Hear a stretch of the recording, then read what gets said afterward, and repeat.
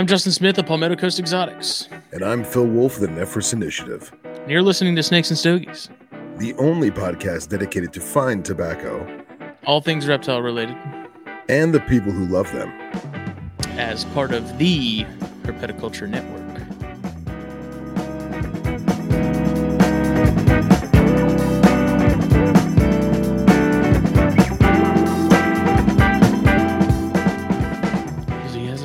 He hasn't. I don't. This is. He think he said this is his first podcast. I didn't want to just like throw him to the wolves and not have any sort of like skeletal structure to it. Nice. First one ever, man. Baptism by fire. Well, it must be Monday because here we are, Snakes and Stogies 187. We're here, brought to you by blackboxcages.com, Facebook, Instagram. You need a rack. You need a cage. Black Box Cages is all the rage. Phil has them. I have them. Jake has them. Chris has them. Bill has them. Everybody has them. Everybody loves them. Dude, it's amazing how many people have them and you don't know they have them. Right? Right. It's great. It's great. I'm like, man, that cage looks familiar. I mean, Chris Montross switched, I think, damn near everything over to Black Box stuff. And I feel like that alone says a lot because Chris is very particular about his stuff. Yeah. So the fact that he's done that and made 2 trips up to Black Box to pick up, which you can do if you live in the general vicinity of North Georgia. Or you're a glutton for punishment and want to drive. Yeah, it's not even that bad of a drive, at least for us here on the coast. Doesn't Clint Bartley, didn't he do like his whole store now? No, that was RBI, I think. Was it? I thought it was Black Box. We'll have to find out. I don't think it was, but my neighbor must be lighting up because I can smell it from here. 'Tis the season. Oh, he's a nice guy, but he goes hard. It's a very earthy cologne. If you're at Black Box on the website there, shopping around, even if you're not buying anything, just at least check it out, see what they have to offer. You won't be disappointed. If you do end up throwing something in that cart, use the code THN at checkout, save yourself 10% off your order. It all adds up, especially with the current economic climate, even though I'm reading that it's slowly looking like it might be getting better, like it's on the upturn. So we'll see. It'd be good news for everybody. I might hold the record for the longest Black Box shipment, shipped a rack to Utah. Not cheap, but worth it. Yeah. And I mean, unfortunately, that's with any of the caging companies, like shipping's going to be pretty brutal regardless. So especially right now, it seems like the Postal Service jacks their rates up this time of year. And then I'm sure FedEx and UPS follow suit as well. So either way, go on the website, check it out. If you have any questions, please message the page or shoot Black Box an email. They will answer it promptly. And, ask a question, get an answer. What a system. The way it should be. Then also use that THN code at fulvisapparel.com. Save yourself 15% off your order. That is just for THN viewers and listeners like you. Just THN, Thomas, Henry, Ned, phonetics. Jesus. Yeah. A lot of orders still going out. It's been really good. That Black Friday sale did good things in terms of getting it out there and people grabbing stuff. So it's good. I got this old Fisher's Chameleon shirt that I made today. This is like the test print to see how it did. Looks good. I'm happy with it. So probably add that up here soon. What else? I got some coffee mugs. I got to add those to the site too. Start getting those sort of rolling. And then I started working on some of those 20-ounce tumblers, but the mug press that I'm using is really kicking my ass. So going to have to change up some things there, but those will eventually be up as well. Give it a follow. Facebook, Instagram, fulvisapparel.com. And then Puget Sound Pythons. Fine folks, the Pacific Northwest. Hey, Miguel. Hadn't seen him in a long time. I know, man. It's been too long. He's back. He is. Jeff and Kendra, awesome people. Please give them a follow. They have a pretty big breeding season coming up from the sounds of it. So if you go give them a follow and stay in the loop on that, hunt them down on Morph Market, follow them there.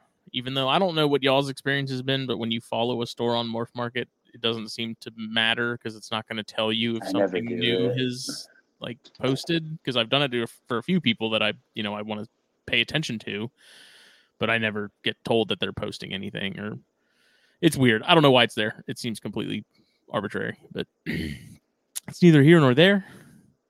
You're muted. You can always go to like your follow the pages you follow to, if you can't remember the name of a business or you can't remember who had this one snake, but you know it was someone you followed, you can go to your pages that you follow and shop from there.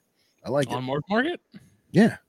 No, I don't know. I haven't really investigated a whole lot. I just know that there's been a few people that I hit follow, and I'm like, cool. Now maybe it'll notify me when they start posting stuff, and it never does. So maybe that's not what it's meant for. Maybe still check them out. Yes, Muted Sound Pythons, and then Cold Blooded Caffeine. Last but not least, the Snakes and Stogies blend is now available at the link down below in the description. If you're not using that link, which is also fine, coldbloodedcaffeine.com, use the code S and S. And is an ampersand. It's not spelled out. Get 10% off some coffee and other accoutrement. I believe I have a box coming from them here Wednesday. I'm very much looking forward to it. I'm almost out of my my initial coffee that I got. I'm almost out, so it's time to re-up. That's right. I gotta give them a try. I haven't tried it good. yet. I'm not like the biggest coffee drinker, but yeah, I mean, I appreciate it. I drink it, not super regularly, but I definitely prefer the good stuff over sort of the most of the store-bought stuff. But ours, like objectively, the blend that they made for us is really good. It's very good. Yeah, excellent. And what did Nate Truax message me the other day? And he's like, yeah, it's good, but the Project Herpetoculture blend's better. Whoa. Like, he is messing with me, but I'm like, I honestly don't even know what their blend is, and I'm curious. I need to go look. I'm wondering now. But yeah, we'll have to do a blind Pepsi challenge. That's right. Yep. I mean, Nate plays with crocodilians. What does he know? He's not a snakes guy. We love you, Nate. So what's new on the home front? Whole lot of nothing really. I'm trying to think. No news is good news. I've just been busy working on shirt stuff and working, and my child is dealing with lice right now, which is wonderful. We found that out yesterday, so that was like a drop everything and go to Walgreens and get the Nix kit, and like sucks. I don't have it. Sounds like a nightmare. You got the front line, bro. Just douse her in front line. Look, so I tried to convince Katie because I was like, I can go to Tractor Supply and get a bottle of ivermectin and make an ivermectin solution. And I'll bet you that'll work better than this $40, Nix kit. It's $40 now? 44. Wow, dude, I remember when it was a lot cheap. It was like $13.95. I mean, comb. It's they have like an essential oil spray that apparently they don't really like. It makes her smell like a tiki torch. It's citronella or something. Oh God. But I was like, look, like I can make an ivermectin solution I can whip one up, no problem. Like it works great on everything. It's like it kills a lot of stuff. It's like I guarantee you these lice won't stand a chance. She's like, you're not a veterinarian or something like that. I'm like, it's not even like that. Like she's not like drinking it. It's not a magic potion. Yeah. No. Well, I won't lie. I my most recent herb trip, we got so eaten alive by sand spurs and chiggers and mosquitoes that I was just continuing to itch a week after the trip. And I was convinced I brought home like bed bugs or something. Oh, And I won't lie, I took Frontline spray and I doused my mattress. So had to happen. Once it's in your head too, you can't get it out of there. Yeah, You're yeah. just scratching. Mentally Yeah, in yeah. your head. Yeah. yeah. As soon as we found out, like I started getting the ghost itches. Mhm. I'm like, maybe Yeah. I've got it. And then it was like, maybe what if I have to shave my beard? Nah. Yeah, no, I'm good. She looked like my hair's short, thankfully, and I just buzz it again if I actually did have them. But yeah, man, they were. You gotta wonder like if she's got them, and our friend's kid who had them as well, which is probably where she got them from. Like, it's almost like a virus. It's like how far does this thing go? Like how many kids got this right now? Yeah. They don't know it. It sucks. Well, think about this. 100 years ago, you were up the creek or longer. You know what I mean? At least we have stuff like Nick's, you know? Yeah. So. Yeah. Other than that, yeah, nothing going on. Casey Cannon came down Saturday. Oh, nice. Picked up some rodents. Cool. I froze off a bunch of rodents for him, so he picked jetted down here and hung out for a little bit, and then made his trek back up.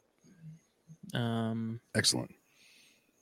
Yeah, and then just hanging out. It's good, man.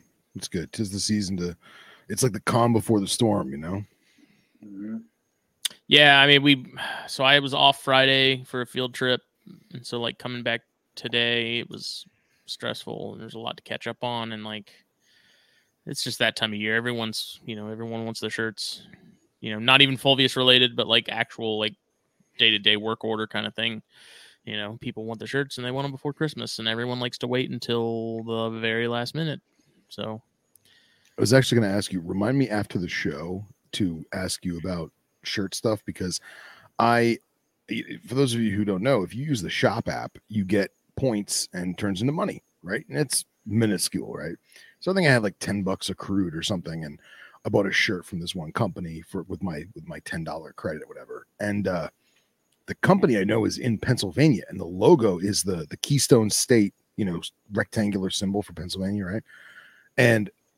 But it shipped from South Carolina. And I was like, oh, what are the odds? I wonder if Smitty made it. But that shirt smelled so bad. Whatever chemicals were in it, or like maybe it was the packaging that it was in, that shirt stunk like melted plastic. So I didn't even try it on. I just threw it right in the wash. And is it polyester? Yeah. It's probably a blend. I mean, it feels very similar to a Fulvius shirt. So gotcha. But yeah, who knows? I know some of like those. So when we do like cotton twill bags or something, those, when you heat them up and press them before they go on the printer, like they smell horrible, but it's not like a chemically plasticky smell. That could be just from like the screen opener or something. If it was screen printed, there's a couple chemicals they use, like spray tack, to keep the shirt in place while they print it. And then like a chemical that dissolves that emulsion that they use for the screens that smells pretty strong too. But I mean, who knows? Who knows? It could have also been the bag. So. Could have been the bag. Yeah. What's new down yonder?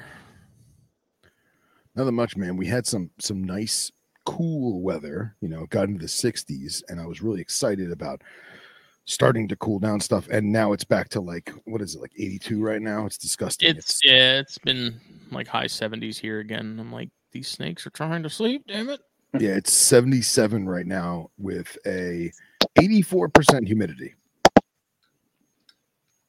So yeah.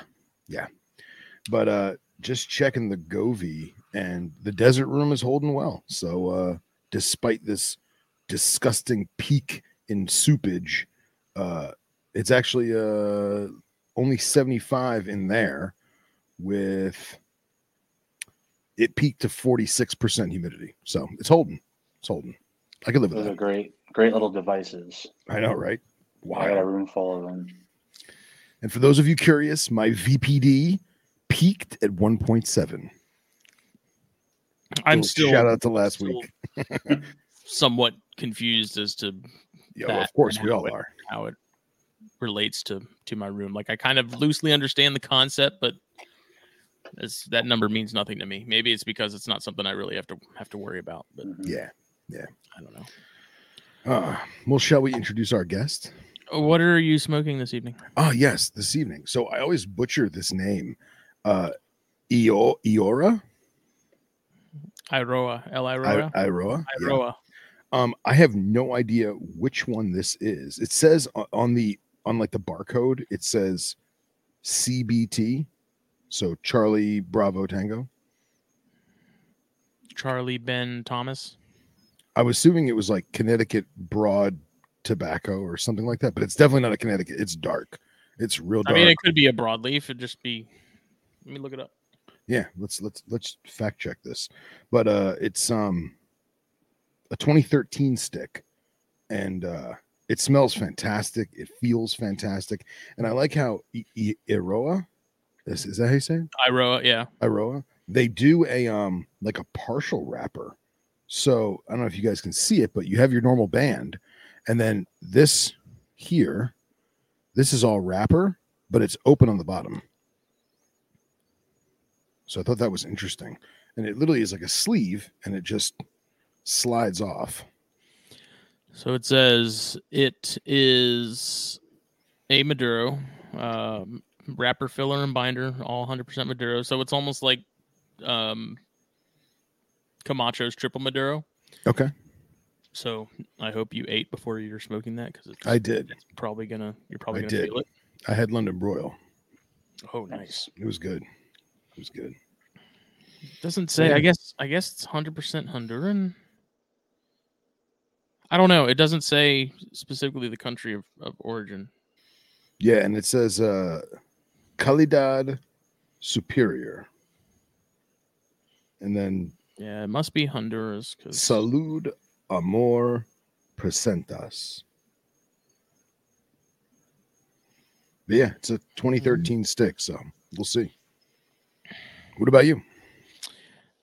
My father, Connecticut, which is one of my favorite Connecticut's, bar none. Yeah.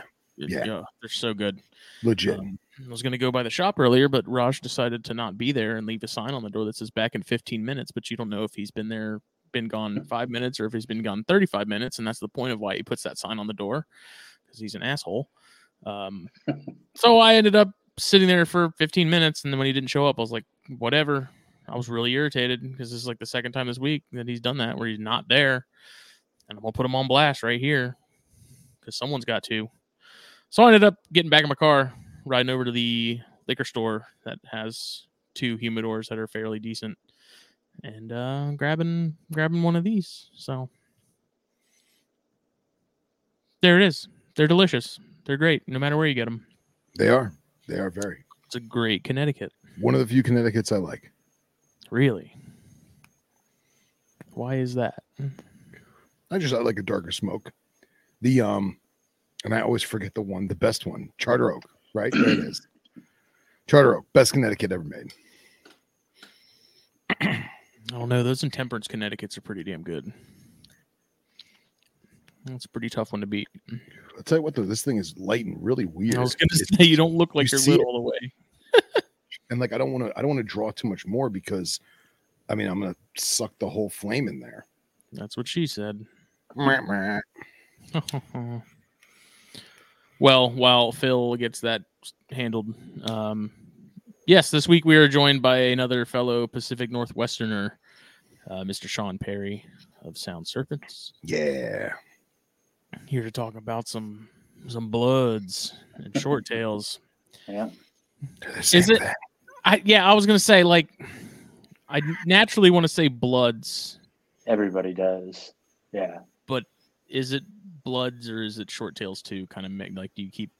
So like short tails is the complex, and the easiest way to remember is all bloods are short tails. Not all short tails are bloods. So your Sumatran short tails, your Borneo short tails, but they're all part of the same complex. Right. Yeah.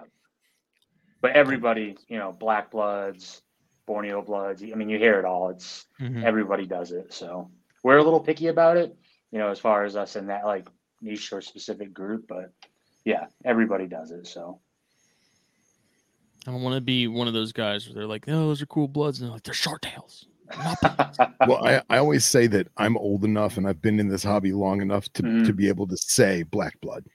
Oh, same. Yeah, that's what Yeah. that's what they were called when I was growing up too. So Exactly. it drives me a little crazy when I see it, but I'm not one of those people that needs to like jump on it and be like, hey, it's whatever. It's annoying, but it's whatever. Well, we got Nick here too, and he's got me scared. Nah. He might roll on down here and shoot me in the leg. Nick's good people. Good guy. He is. So kind of the usual jumping into things. How did you get into herps? Give us the short version, the long version. Yeah. And how did you land on Curtis and Bloods? Yeah. It's probably somewhere between the long and short story that, it's probably the same as you guys or anybody that's watching. It's at this point, I'm 36, so I mean I'm not old, but it's been my life at this point as far as I can remember, I've been keeping probably since I was around 8 or 9. I started keeping my first short tails, which at the time were Sumatrans. That's probably like 01 or 02.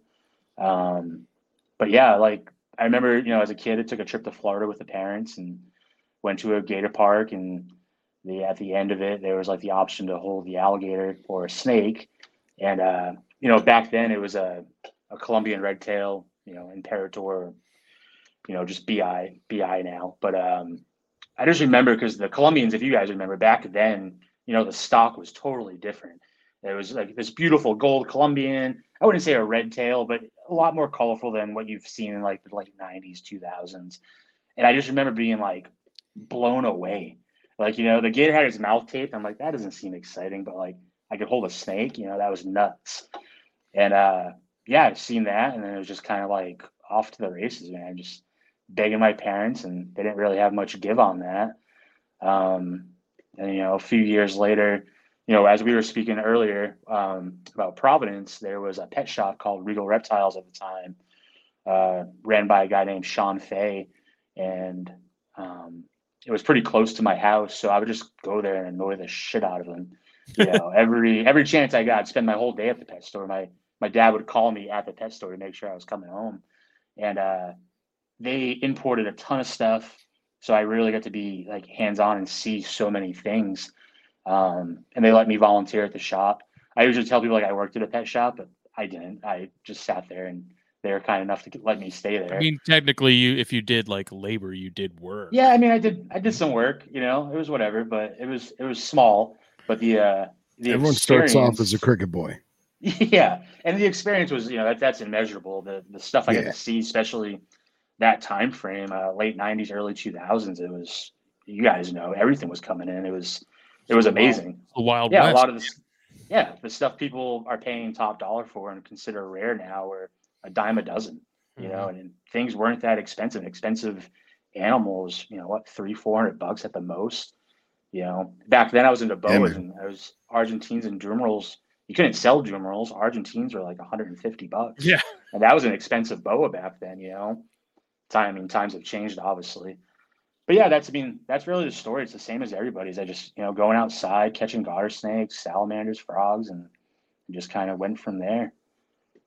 And then I guess to circle back to the short tails thing, prior, I had a collection probably around the same size, but it was primarily just focused on boas, a lot of locality stuff and, different species. And that was really my first focus. And then I kept short tails on and off. And then probably the last 4 years or so, just went all in and just dialed in completely and only keep short tails really now, besides maybe a few boas and a couple other pythons.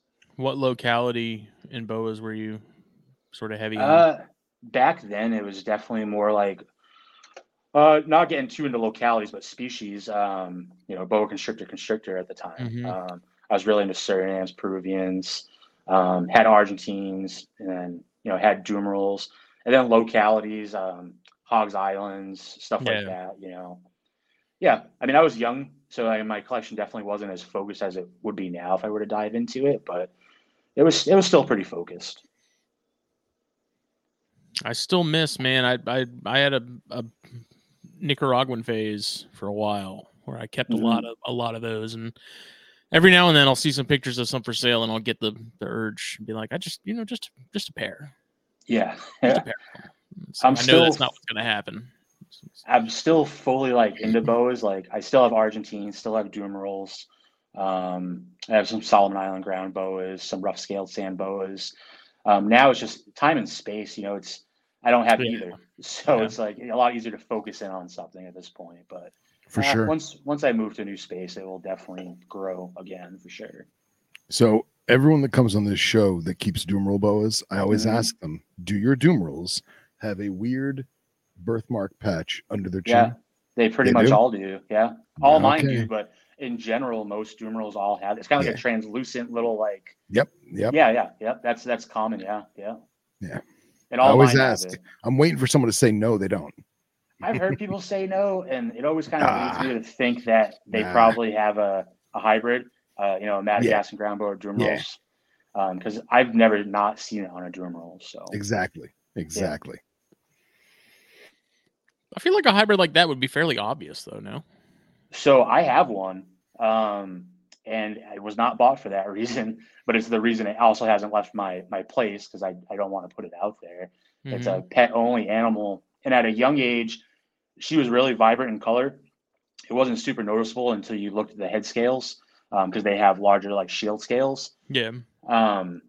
It's probably one of the most beautiful animals ever, but as it aged, it was definitely a lot more obvious that it wasn't a Dumeral's boa for sure. But I got duped and didn't know it until it arrived, and then what do you do from there?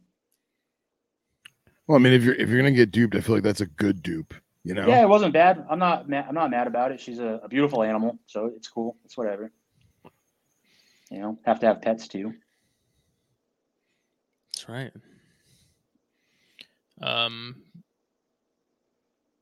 I had something boa related too. Yeah, I the Nicaraguans I liked, and then I had a pair of Tarahumaras. Oh, those are awesome. For a while too, and I that's the one species that I fully regret getting rid of. They were horrible, but God, they were cool. Like they were. No, they're awesome. All those insular species are really cool, man. The Calkers K, the Corn Islands, all that stuff. Yeah, cool stuff. I mean, not the Tarahumara and Island boa, but they're still a dwarf species. Right. They're cool as hell. And those I always wanted some Calkers, but never. Yeah. At the time, like they weren't very readily available. And I think they're probably even harder to get now than they were. Yeah, they're still 20 years ago. But I don't know. Sometimes I get that itch. I just want those smaller boas. The South American stuff, it's gorgeous, and I like it for what it is, but it was never something that appealed to me in terms of like size and keeping them. It was always the Central American stuff that I was drawn to a little more. But gotcha. Yeah, all cool stuff. That's for sure. Your Hog Islands did you have more peppery ones or did you have more pink ones or what? Yeah, so mine were from Vin Russo. Well, I had a pair from Vin Russo, but then I had a pair of Sayers lines as well. And I always preferred the more peppery animals myself. I like the high pattern. Still to this day, that's kind of, if I'm looking, that's what I like. Yeah, I'm the same way. It just makes for a great contrast, especially when they hit that light phase. It's really nice. Oh yeah. Very cool, man. Yeah, cool stuff. One day I'll get back into it, First love kind of stuff. I've got a laundry list of stuff where it's like, hey, when space opens up, we're getting back to them. It's happening. Yeah, same here. Dart frogs being one of those.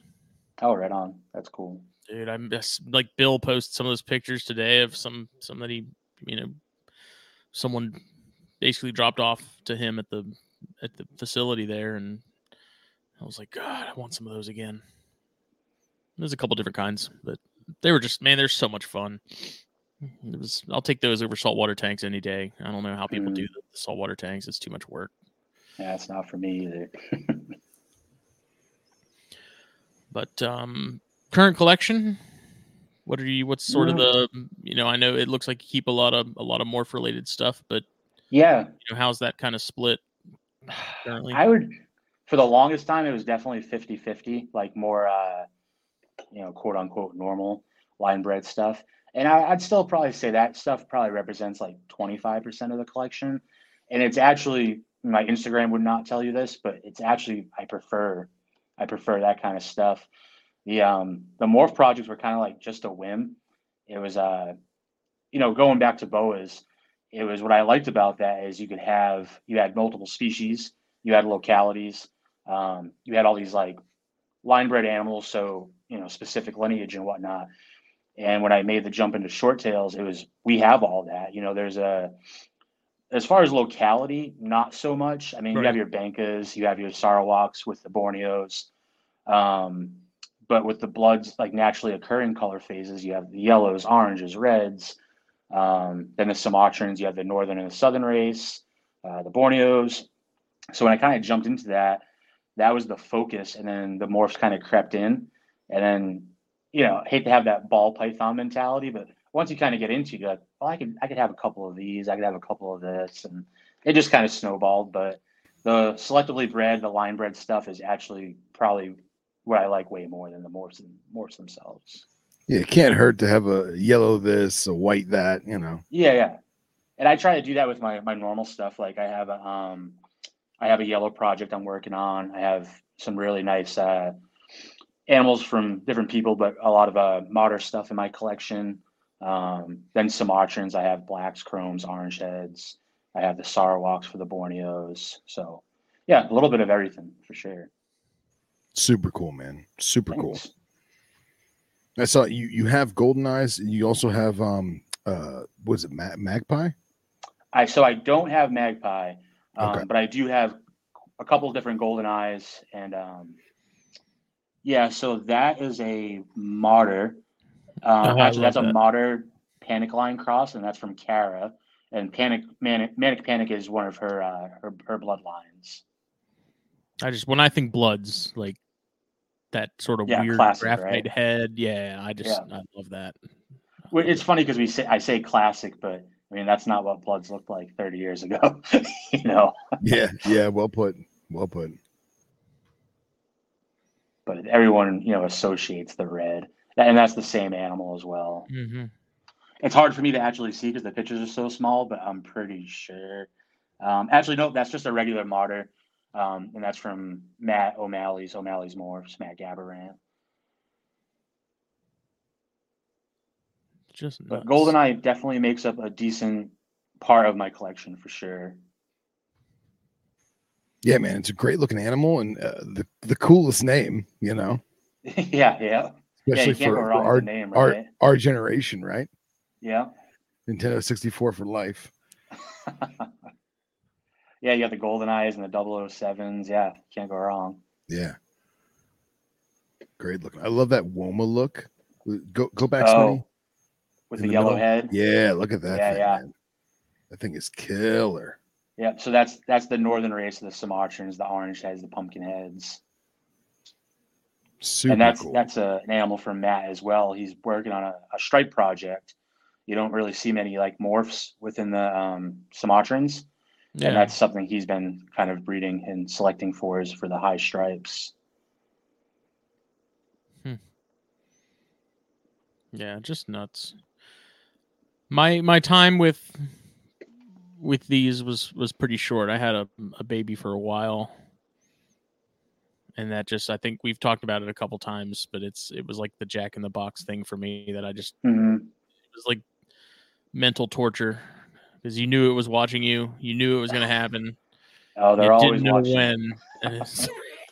Damn it, That is definitely a short tail trait. They're always watching.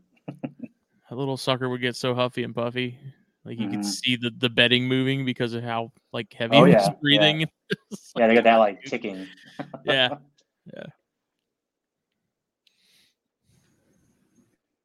I don't know. They were fun. Again, like it's one of those things where it's like maybe I just need to give them another shot. Mm-hmm. Well, definitely, and they've came so far. I mean, within my whole group, I have 3 animals maybe that like I don't trust, Yeah. but I can still work with, no problem. Look at that though, man. Look at that Yeah. contrast. So that's a killer. genetic striped golden eye from Nick Bettini, Cold Blooded Earth. Nice. Yeah, it's one of my favorites. Yeah, man, for sure. Oh, look at that one in the middle. Oh.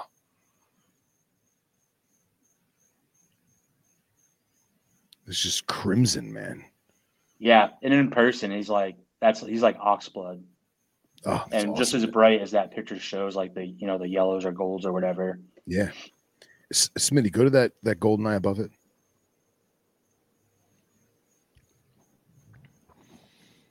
Oh, look at that, man. Yeah, that's Like, go ahead. I'm sorry. No, I was gonna say I'm not a white snake kind of guy, but like that is not a white snake. That has got that cream color. You can still see the ventral stripe or the vertical stripe, the jet black, man. Like that snake is like awesome. It's the facial pattern on those for me, like that almost gaboon like stripe going behind the eye, and that's like what they closest resemble. You get that comparison a lot. The gaboons, yeah. Yeah, man. And that one's actually that's a 007. That's a super stripe 007. Oh wow! And if you've seen it in person, a ton of color. There's like reds in there, yellows. It's actually a quite I mean, you can kind of see some of that peeking through down here near the tail. Yeah, they're just absolute killer. Thanks, man. It's like you can't decide what you like more because this is also just as awesome as like the almost patternless stuff. It's like You see the dilemma I have. It's just so bizarre that it's got that burnt spine, but then it's got the it opens up into those just light sides and. Dude, it's the love child of a Sulawesi retic and a gaboon viper. There you go. Yeah, I like that. Yeah. It's a good comparison. Fair enough. Oh, here we go. Yeah, was it Argentine? Yeah. Nice. All my girls. Oh, look at that thing, man. Cryptic as hell. Awesome. I mean, you can't beat Argentines and drum rolls for that like cryptic, it's amazing. Yeah. I get excited just looking at these pictures. Like you're showing them, and I'm like getting excited. So, all right, it's kind of hard because obviously they're on the ground. There's really no scale. But how big is that Argentine? Is that Neo? No, she's about 3. And okay, cool. I hate using the terms like slow grow and stuff because I feel like people take them to extremes. But I don't feed heavily, and she's about 3 years old. Okay, cool. And in that picture, that drum rolls is maybe in its. I can't see the year in the picture, but maybe it's first year going into a second year. 61 weeks ago, October 1st. Yeah. So maybe like 2 years, year and a half, maybe. And who knows when I took the picture? I take so many by the time I get to posting them. So you look at the wood planks in the background. What's that? 4-inch wide plank? Yeah. Yep. Yeah. So that gives you good scale, man. That's a good looking animal, good size animal. Yeah, I've never been a heavy feeder. Not my thing. No need for it. Dude, look at those eyes. Awesome eyes. Like the lipstick demon from Insidious. Yeah, right? That's great. I don't know why they called it. I thought his name was like legitimately thought his name was Steve. Go back to that granite one. Is that a granite? Is granite a thing in short tails? I would say it's the closest to granite. So that's an old picture, but that's a Batrix. So batik and matrix combined. Very cool. But yeah, very similar to the granite pattern. Yeah, for sure. That's awesome. You can see it still has some of that graniting on the head too, which is cool. Yeah, they tend to have a lot of like speckling. Yep. See, man, this is so awesome. Granite is a thing. You see it in Borneos. I think you might have just passed a Borneo that has some granite in it. If you go up a little bit. And that's a male Jumerals. He's like a 2017. So you can see that, he's not very large. Mm-hmm. Which one was it? Just if you went back down, it was like right under the children's python. This one. Yeah, there you go. Oh, wow. So that's a granite stripe fade Borneo short tail. Dude, that's so cool, man. And it's crazy how blood morph names make sense. Like a lot of them do. like granite fade. Like the Yeah, snake yeah, is clearly faded. It has granite on the sides. It has a vertical stripe. Like Yeah. it is what it says. Like They that's call awesome. a spade. Yeah, I exactly. feel like a lot of the Borneo traits definitely are a lot like their names kind of say what they are. Lattes, ultra brights. You kind of can tell what they are. Yeah. What about where did Matrix come from? So Matrix is a blood gene, and Matrix is so that's incomplete dominant. The ivory is the super form. Okay. Look at that. Does it get any darker?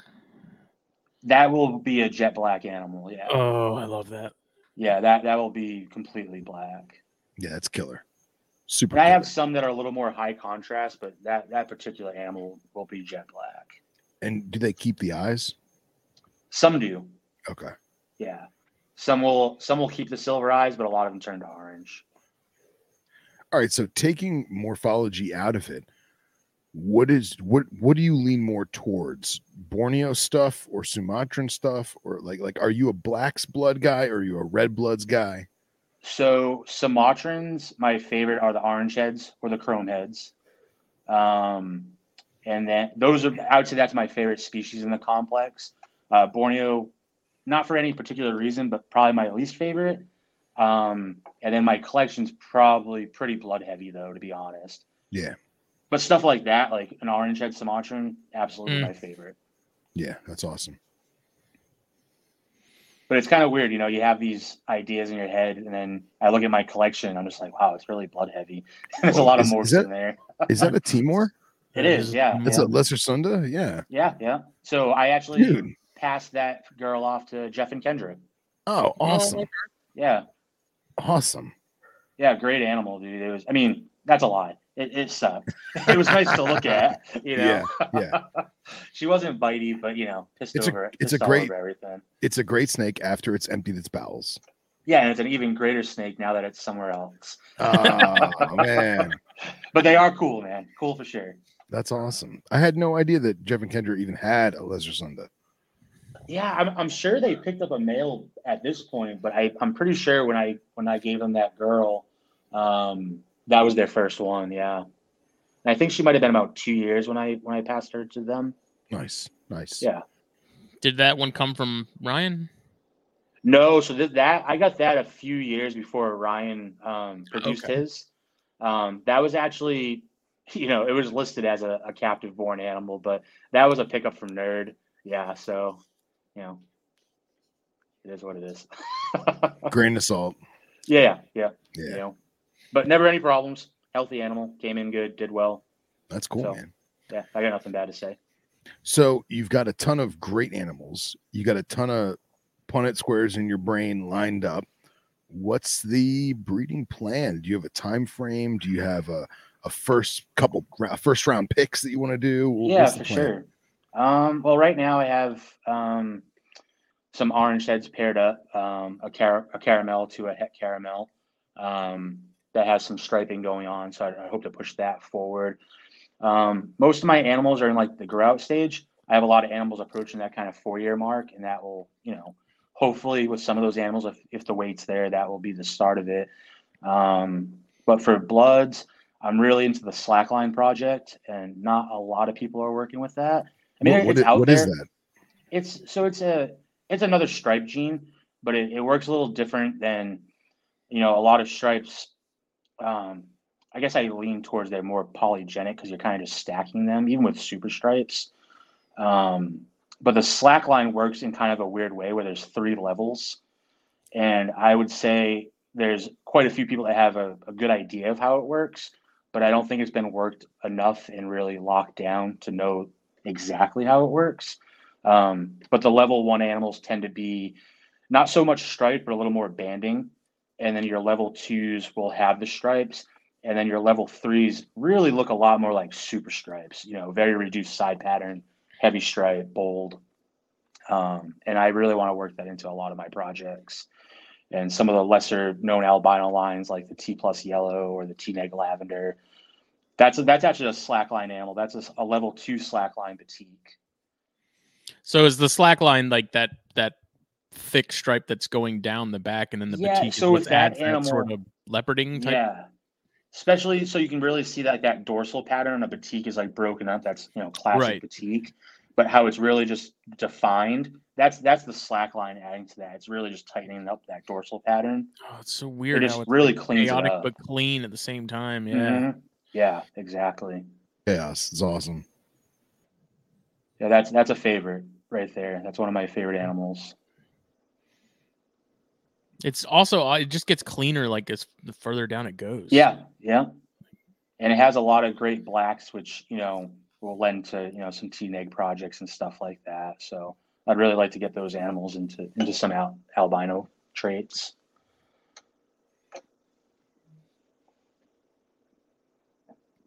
It's trying to pull some up as we're talking about them. But yeah, I don't know. The projects, they're all over the place. I mean, I definitely have things that are big focuses. I really want to work with the pollen and the flower gene more. Slackline's big. And there's a lot of stuff, honestly, and I think at this point for me, there's a lot of stuff I would like to selectively breed to make better, or at least what I think is better. But at this point, it's really kind of just stacking some of those combinations. It's kind of uncharted territory. I mean, there's guys doing it, right? Like Nick's doing it on a high level. Elijah at Juggernaut's doing it on a high level. There's smaller, lesser known guys that are doing it too, but as a whole, it's really still uncharted territory. So there's room for everybody. There's room for a lot of projects. Everything's kind of fair game at this point. Hell yeah. Yeah. How are you keeping most of this stuff? Like as far as temperatures, that kind of stuff. Well, I was more so like so many people think in their mind, okay, this is a lowland forest area animal. Do I need leaf litter? Do you keep them on newspaper like a lot of people? Do you do substrate at all? I'm not like, I know it's like sometimes it's taboo for people, but racks, paper, very simple setups. And part of that reason is, bioactive cages, whatever the different things are and ways people keep. There's no wrong or right way, but there's like things that work better for certain species, and for an animal like this, just the amount of urine they pass, it makes it incredibly hard and expensive if you're maintaining a larger collection to keep that collection sanitary. It's and it's expensive, it's costly, but with paper and racks, I'm in there every day, so nothing's ever left. I can clean, move on. It keeps it simple. And when you keep these species, the one thing you'll realize is I'm in there every day. Sometimes those snakes don't move for a week. They don't move an inch. I mean, they're ambush predators. They're completely fossorial. They don't want to do anything. They just want to wait for food. And if you provide everything correct for them, sure, you can do more, but you don't need to. And it makes it a lot easier to keep things simple because you won't run into problems. When you have dirty cages with these guys, their lung is 75% of their body. And you keep a cage with that high ammonia smell. That's why they get respiratory infections. You can't keep them like that. So sanitary, clean, simple. It's the best way. If you have 2 or 3 animals, go crazy. Do whatever you want to do. But when you're keeping a collection, it's not really feasible. It's not with a species. Yeah. No, I agree. There's a ton of parallels between those and chondros, and it's I know I'm not the only person that's talked about it, but they're kind of like the chondros of the ground. They're the same and completely opposite. Yeah, like I feel the same way as far as like the natural versus simple setups. I feel that the simple thing just works better for chondros overall. The care and stuff as far as temperature sort of ranges you're wanting to keep them at, feeding regimens, like humidity, like the similarities between those two groups is freakish considering how very close they are. It's insane. So yeah, I mean, I'm in the same boat as you. It's like you can do the naturalistic thing and it looks great and all, but in my opinion, I think you're just making things harder on yourself. Absolutely. I think it's just asking for more issues than you really needed. But yeah, I mean, what's your feeding regimen like on yours, like from small stuff to adults? That first year, they're on pups and to weans. I don't really like to push anything, But, by that first year, you're in that small range for sure. By the end of that year, you're in mediums, and you can get there faster. I guess, you're never going to see a fat short tail that's 1 or 2 years old, right? Like they're using all that energy to grow. Yeah. You can push them. You can push them hard if you wanted to, because they'll use it. They'll absolutely use it. But once you hit that 3 or 4 year window, except for maybe cycling to breed, you really need to dial it back. You can't just pump these guys with food. It's so 7 to 10 days as babies. Once they hit that, usually 2 years, I'm probably at like 10 to 14 days. My males at the 3 to 4 year range, they're eating every 3 weeks, maybe a medium rat. My females, 3 weeks to a month, a large rat. Then when feeding comes around a few months before, they might get weekly for a couple months, shut them down and let them empty out and feed them heavy a little bit again. But pretty like standard python keeping, it's nothing crazy. It's probably what more people should do, slow it down a bit. Yeah, again, it's just chondros the same way. It's like when they're young, they do great, they coast, no problem. But it's like they hit that 2 or 3 year mark, and that metabolism slows down even more for an already slow metabolism snake. And it's like they get chunky really quick. Yeah. And when you're dealing with those more sedentary ambush type species, they don't burn calories. Like that weight shows up, but it doesn't leave. Like it's so hard to get weight off of green trees, and I'm sure bloods and short tails are no different. Yeah. It's super easy to get them really, really fat, and it's very difficult to get them to lose that. So my males is the same way for me. Like with my male chondros, they get fed a much lighter diet, much less frequently. Like they're kept pretty lean. Females, I do my best to keep on the leaner side. I have a couple where that's worked out great, and I got a couple where they're definitely a little heavier than I prefer them to be. But yeah, it can be tough because it's like once they hit that stage where they're just not growing as much, all of a sudden they're just storing all that food they're taking in. It's not getting processed, and it just gets out of hand quick. No need to keep the males big. And it's the same with the chondros. Like you see with the females, they give so much to their clutches. Like you need to put that weight on the females for short tails. Like they need it because they put so much into those eggs. But other than that, like you don't need big snakes. You don't need to push the limits. It's not good. It's unhealthy. You shorten the lifespan of your animal. It's no good, What size setup are you keeping your older animals in?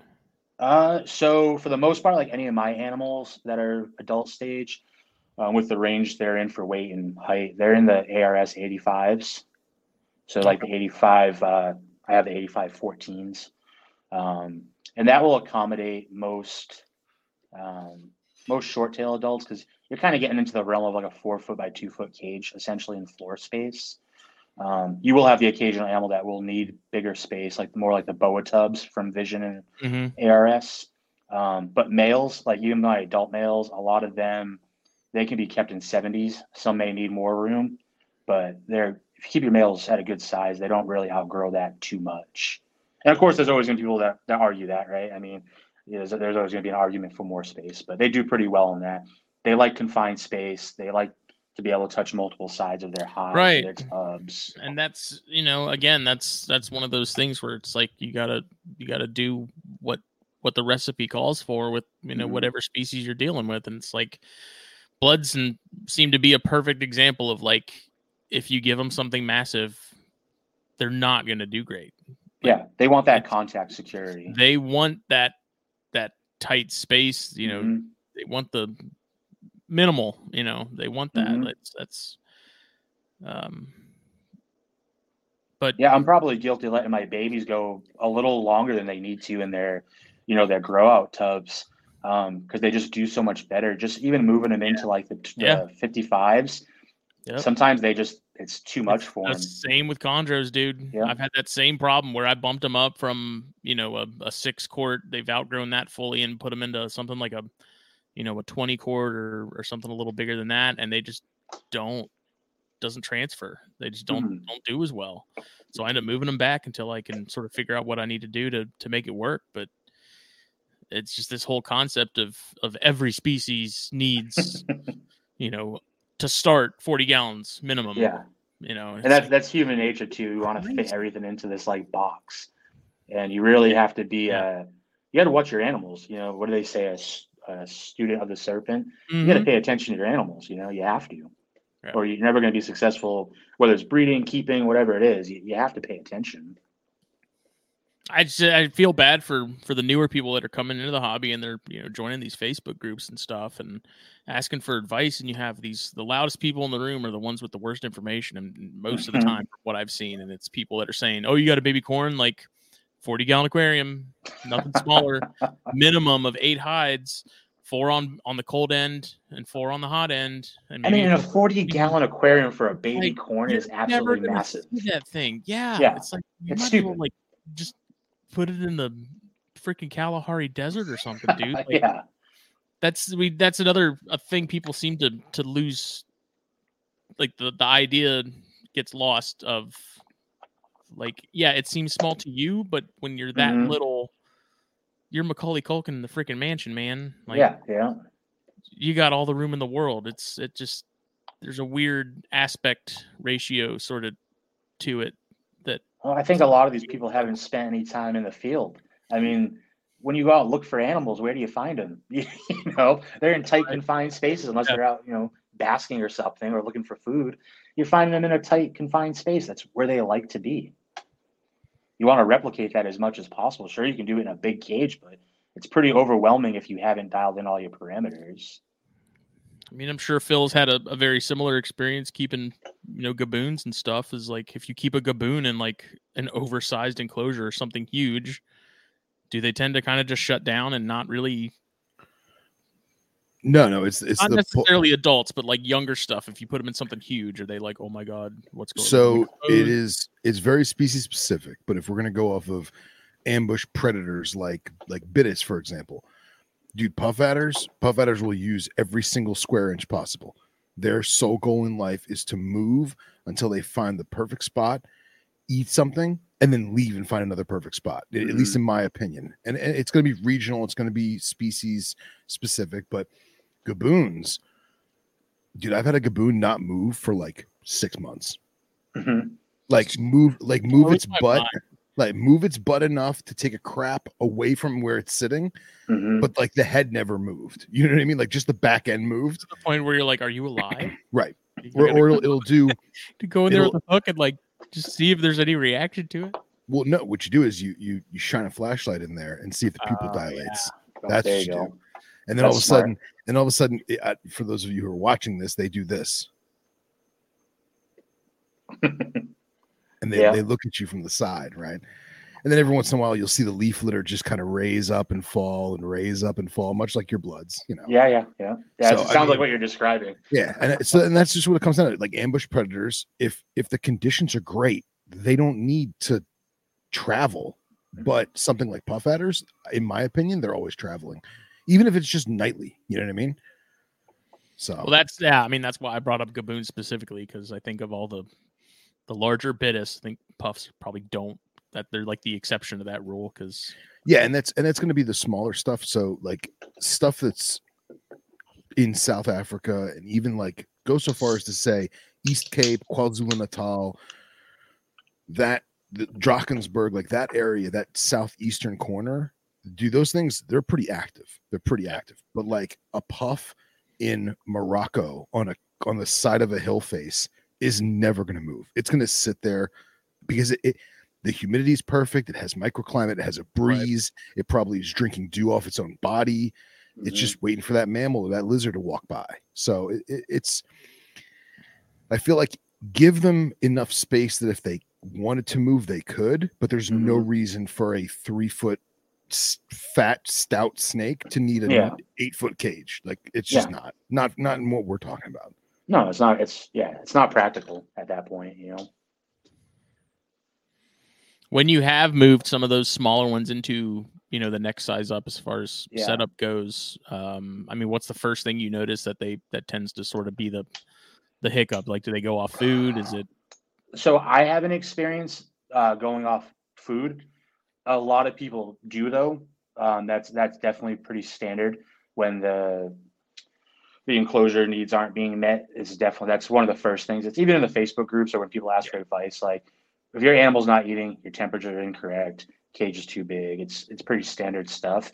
What I do notice is snakes that were very calm before are very easily agitated. And that's usually across the board. When they're not comfortable in their enclosure, the personality change is almost instant. And I'm kind of a hard ass. I don't go backwards. If they're eating, they're staying there. I'll provide a tighter hide, whatever, some more crumpled up paper, but they're not going back into a smaller tub. That's not happening, As long as they're eating. If they're not eating, then I'll dial it back and try some other things. But other than that, it's once they're there, they can work out their quirks, and I'll work around them until they calm down. Let them be snakes. That's basically it. Yeah, that was the first thing to go anytime I had issues with chondros being bumped up, is they stopped eating, which is very noticeable when you have an animal that has never refused a meal a day in its life, but all of a sudden you try to feed it and it's like, no. Oh yeah, if something in my room refuses, I know there's a problem. First sign of something being off. And I mean that's a great thing for being able to notice those kinds of things when that happens, because it's very clearly a red flag that something's going on. But I guess that's kind of the great part about species that are always ready to eat. Yeah. But I've also found that when I moved them up, I figured out that if I took either the paper towel or the puppy pad or whatever it was I was keeping them on and put that into the new setup with the bigger setup, even if it takes up a small chunk of space, that seemed to make a world of difference in terms of getting those animals to adjust faster and get back on track sooner. Like, had far fewer issues, because I tried it with multiple individuals in green trees in particular.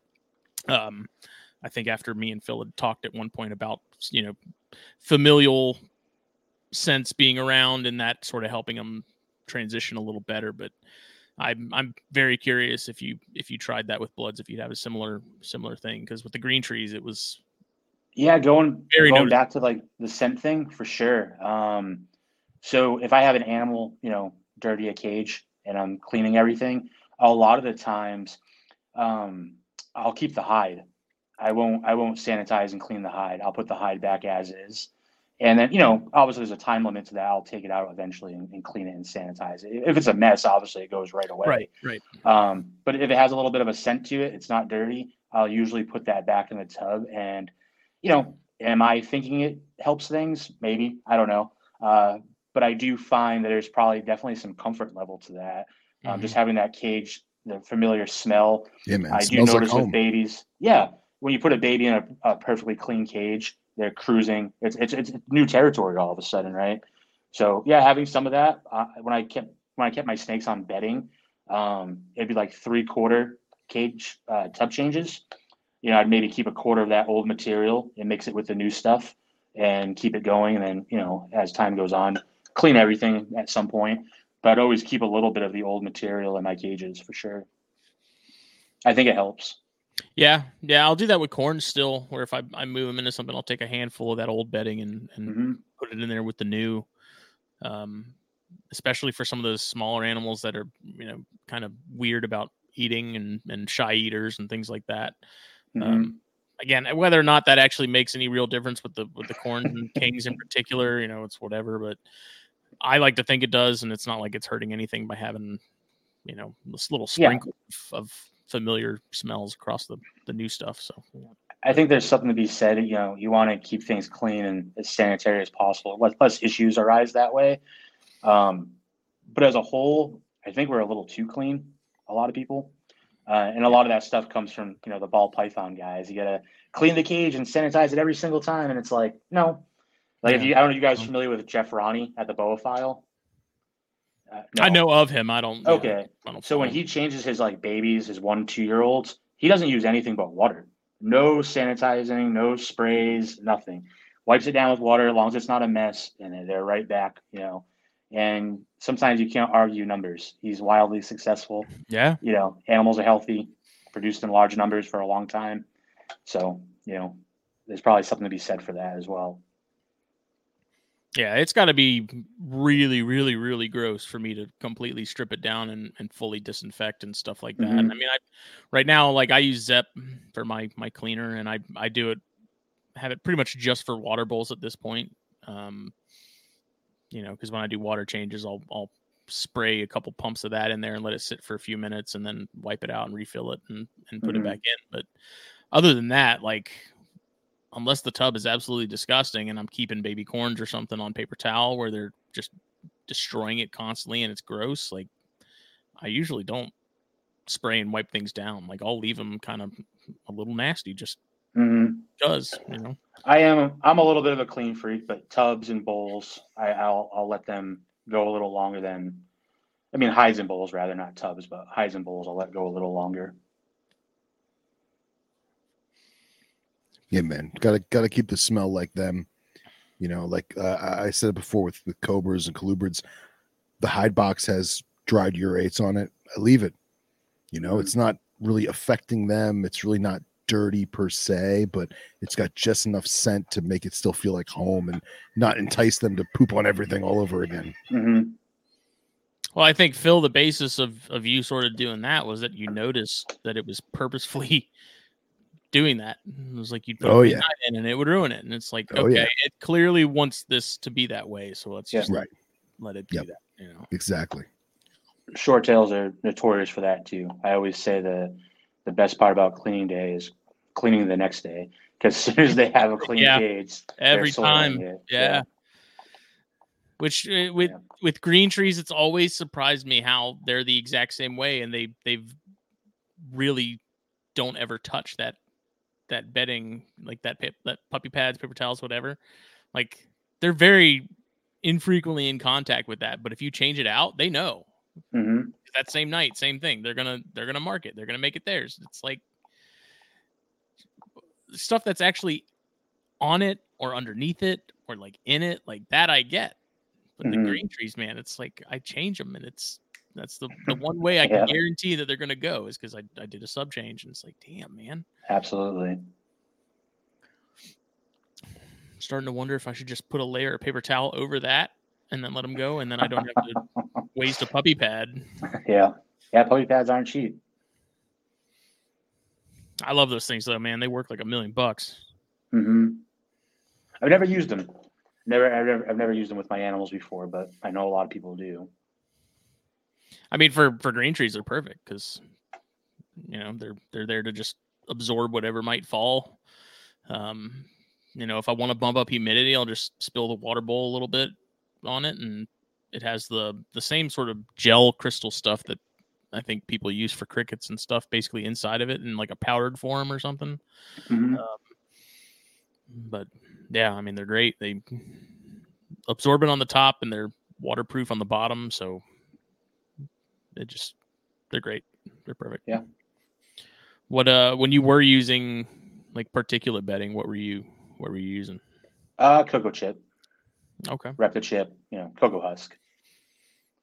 Yeah, I found that it holds humidity really well. The one thing with it is if it's not, saturated, it dries out quickly and it will pull humidity, I find, from tubs and enclosures. But it works pretty good, to get that ideal humidity level. Just when you're dealing with, 60 animals or so, it becomes very costly and not efficient in any kind of way. Yeah. Because I'm cleaning 10 tubs a day sometimes, 15 tubs. Sometimes it's 2 or 3, but, I'm cleaning a lot. So it's not efficient. And some people do it. Some people have great success with it. It didn't work for me. Yeah, I've never really used it. Every time I've sort of seen people using it, it seemed like it was always like the top surface layer would be dry, but then it's like as you went down, it was just saturated, damp and saturated, and I don't know. It just always seemed like I think it's a fine balance. Yeah, it seemed messy. It seemed like overkill for some stuff, for a lot of stuff, and it was. But I can absolutely see it being the case where it dries out and it zaps, any of that extra moisture. Mm-hmm. Yeah, it kind of once it dries, it just sucks everything from the enclosure. Yeah, your humidity levels will drop for sure. What temperatures do you prefer to keep the bloods at? Kind of 78 to 82 is really that sweet spot. Okay. So I heat my whole room, and keep it at that. And then when I do offer a hot spot, it's only a few degrees more. It might be in that 84 to 86 range, but that's just a localized hot spot. But 78 to 82 is perfect. Once you start getting into if your ambient temperatures are creeping up to like say 84, 85, you'll have a pissed off snake. They don't like high temperatures. They'll use it for digesting and stuff, but they do not like a high ambient temp. Seems to be the case with a lot of Pituophis and stuff too. At least from what Jake's mentioned, if you keep them hot, they do seem to get angrier. Like it's just like they're irritated all the time. But it kind of seems to be across the board nowadays too. Though I feel like I see a lot of people lowering temperatures just as a whole. I think we're keeping things too hot for too long. For sure. I'm at a point now where it's like I don't feel a need to keep anything over 85, be it ambient or a hot spot. Yeah. And even then, if things get cooler than that, it's like whatever. I've as the years go on, I come to find that it's just like if you're comfortable, they're comfortable. Most likely is kind of like the days of 86 plus hotspots to me are kind of over. Like there's some species, where they require that hotter temperatures and stuff, but I feel like the vast majority of species that are being kept in captivity, like the need for that is pretty slim. It's minimal. Yeah, I don't think you need it. Because, right now, I mean, my room, now that it's winter, my room is cooler, but like the rhinos do great. The Persimmon do even better, I think, than the rhinos in the cooler temperatures. Chondros, like ambient, they do great. Corns, all that stuff, like everything. Are you keeping your room around that same temp, 78 to 80? Yeah, if not a little cooler currently. Gotcha. I have the heater that I just hooked up and stuff, but it's been so warm the last 2 or 3 days here that I haven't even plugged it in because I know as soon as I get that thing rocking and rolling, it's going to be too warm in the room. So at this point, I'm just like, let them be colder. They'll be fine. They're not going to care. It's just, it hasn't been an issue, everything seems to be rock and rolling. There was a point where I first started sort of experimenting with those cooler temperatures and being like, man, I really hope they'll be okay. But after reading some of the, with green trees in particular, that Terry Phillip and Julander book, where they talk about, they're finding green trees and it's in the 50s on some nights. And granted, that's, I don't think that's a regular occurrence for most of Papua. Maybe in like those really higher altitude localities, sure, but it's like these things are tougher than we give them credit for. Yeah, it's like there's a reason they've survived as long as they have. If they were susceptible to dying at the first drop to 70, they'd be extinct. They wouldn't be here. So I think when people experience some of those problems with the cooler temps too, it's not adjusting the humidity as well. So now you have a low temp in a cage with high humidity, and that doesn't really work too well, And that's, I think, finding that fine balance. I think if you're going to let the temperatures drop that much, you definitely got to dial back your humidity in your cage as well. Yeah, what are you doing for your stuff? Because most of the time to fix that issue, I mean, I'm in South Carolina, so humidity is very rarely an issue. But most of the time, if I want higher humidity, I just up the size of the water bowl. Yeah. Pretty similar. I mean, I humidify my whole room as well. Nothing too crazy. I mean, here in the Pacific Northwest. It's not very humid, typically. Yeah. But I keep the room around 55, and I don't really measure humidity a ton in my tubs or my cages. I'll keep that room around that 55 mark, and I'll kind of spray as needed. And then definitely when they're going into shed cycles, as soon as I can tell they're going into blue, those tubs are getting misted every day, until they shed. Yeah. But humidity is not long as it's in that range, it's not dropping below like kind of like 55 or so. I don't pay a ton of attention to it unless they're going into shed. If I start seeing a lot of dimpling in their Yeah. scales, I might hit them with a little more, but I don't pay a ton of attention to it. Mm-hmm. Yeah, it's humidity to me. It's much less of an issue. When I'm getting bad sheds or something, it's like that's an issue with hydration. That's not a humidity issue. That's a hydration issue. It's just that animal needs to be soaked or give it fresh water or something to get it drinking. And I have some green trees that if I missed them, they'll drink like crazy. I have some, if I missed them, they want nothing to do with it. But if I put a fresh bowl of water in there, that night they're down there drinking. So it's also, it boils down a lot to the individual animal as well. How do yours do as far as misting goes? Do they?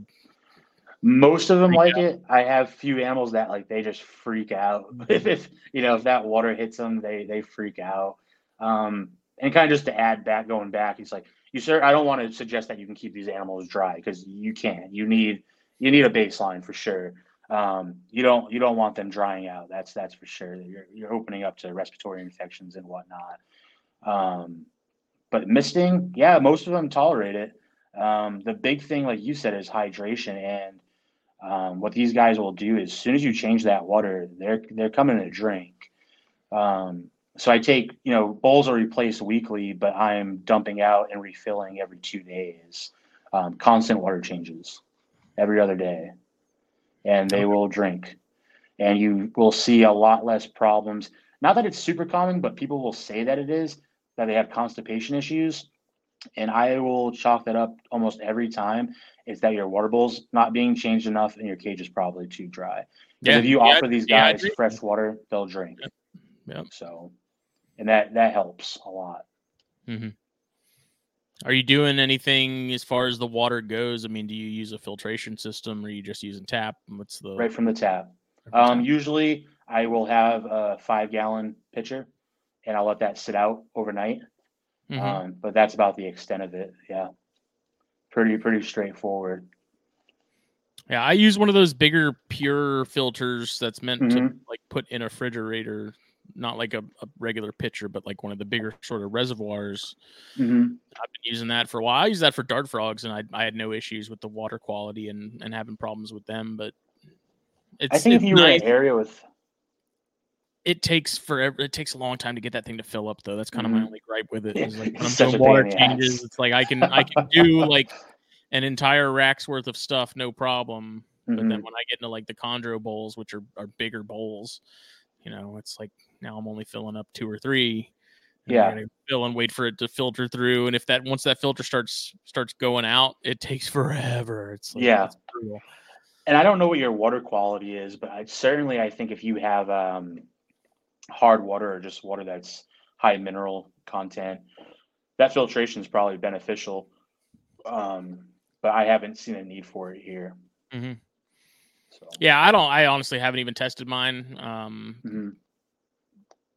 I did it just because the filters were handy, and for when I was doing dart frogs and stuff like that, I wanted to be able to trust that I could use it and not have any problems. And even with tadpoles and stuff, I used it and I didn't have any problems. And I feel like those would be kind of the perfect test for that kind of thing. Because if you were going to have issues from the water, it was going to be with those, so other than that, I mean, I haven't had any problems with the snakes or anything. So the filters are kind of expensive, and it's a pain when they start to go out, but I don't know. It's pretty nifty. I like it.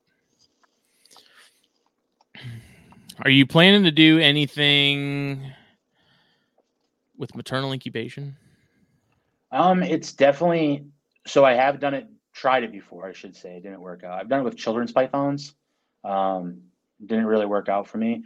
It's probably something I would like to try with short tails at least once, I'd like to see it. I think it's really cool. No immediate plans. I'd like to get just maybe a few clutches under my belt first, but it's something I'd like to try. Yeah, absolutely. Did the children's just abandon it, or what's the? Yeah, so I tried it the first year I ever bred children's. I tried it that first year, and she laid the eggs, immediately left them, and never went back to them. No interest whatsoever. Yep, just see you later. Whatever. And those eggs turned out pretty good. I mean, they incubated fine, but she had no interest in them. That's weird. Yeah. I want to try it at some point. I don't know when that'll be. Seems like every time I'm hopeful that I'm going to get a chondro clutch or something. I'm like, this is going to be the one where I'm going to do it. Yeah. But I know, like, last minute, I'm going to bitch out and I'm going to pull it. It's really hard just to let it run its course. Yeah. For sure. Yeah. I don't know. I'd be checking them every 10 minutes. And I mean, there's plenty of guys that have done it, and they're like,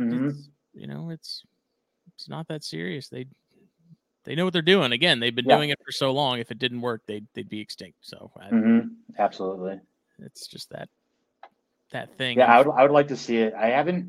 I know people that have done it, and then like most recently, Trace Harden Herpetologica. He did a clutch. I think that was last year, and he maternally incubated him. And I think he had like a really high success rate. I think it turned out quite well for him. Yeah, everything I've heard about that maternal and the sort of the results of the clutch, a lot of it seems anecdotal, but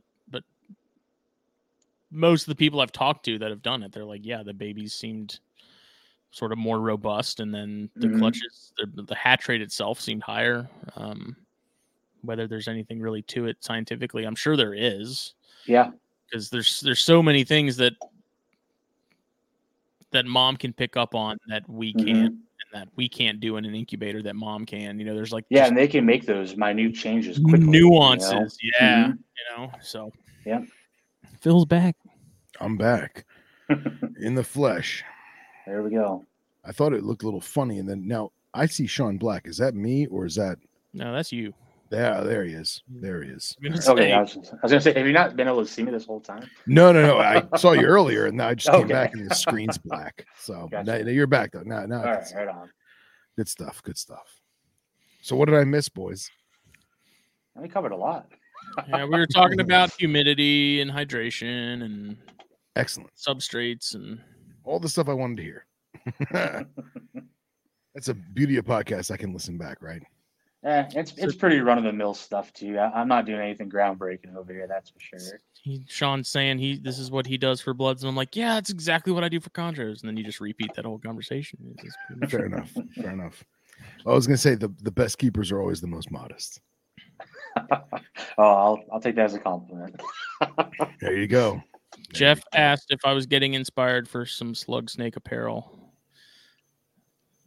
Ironically, you definitely should do it.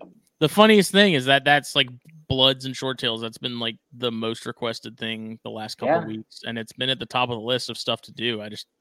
The names work perfectly for it. You can go a lot of ways with Bright or Brong. Like they're pretty easy.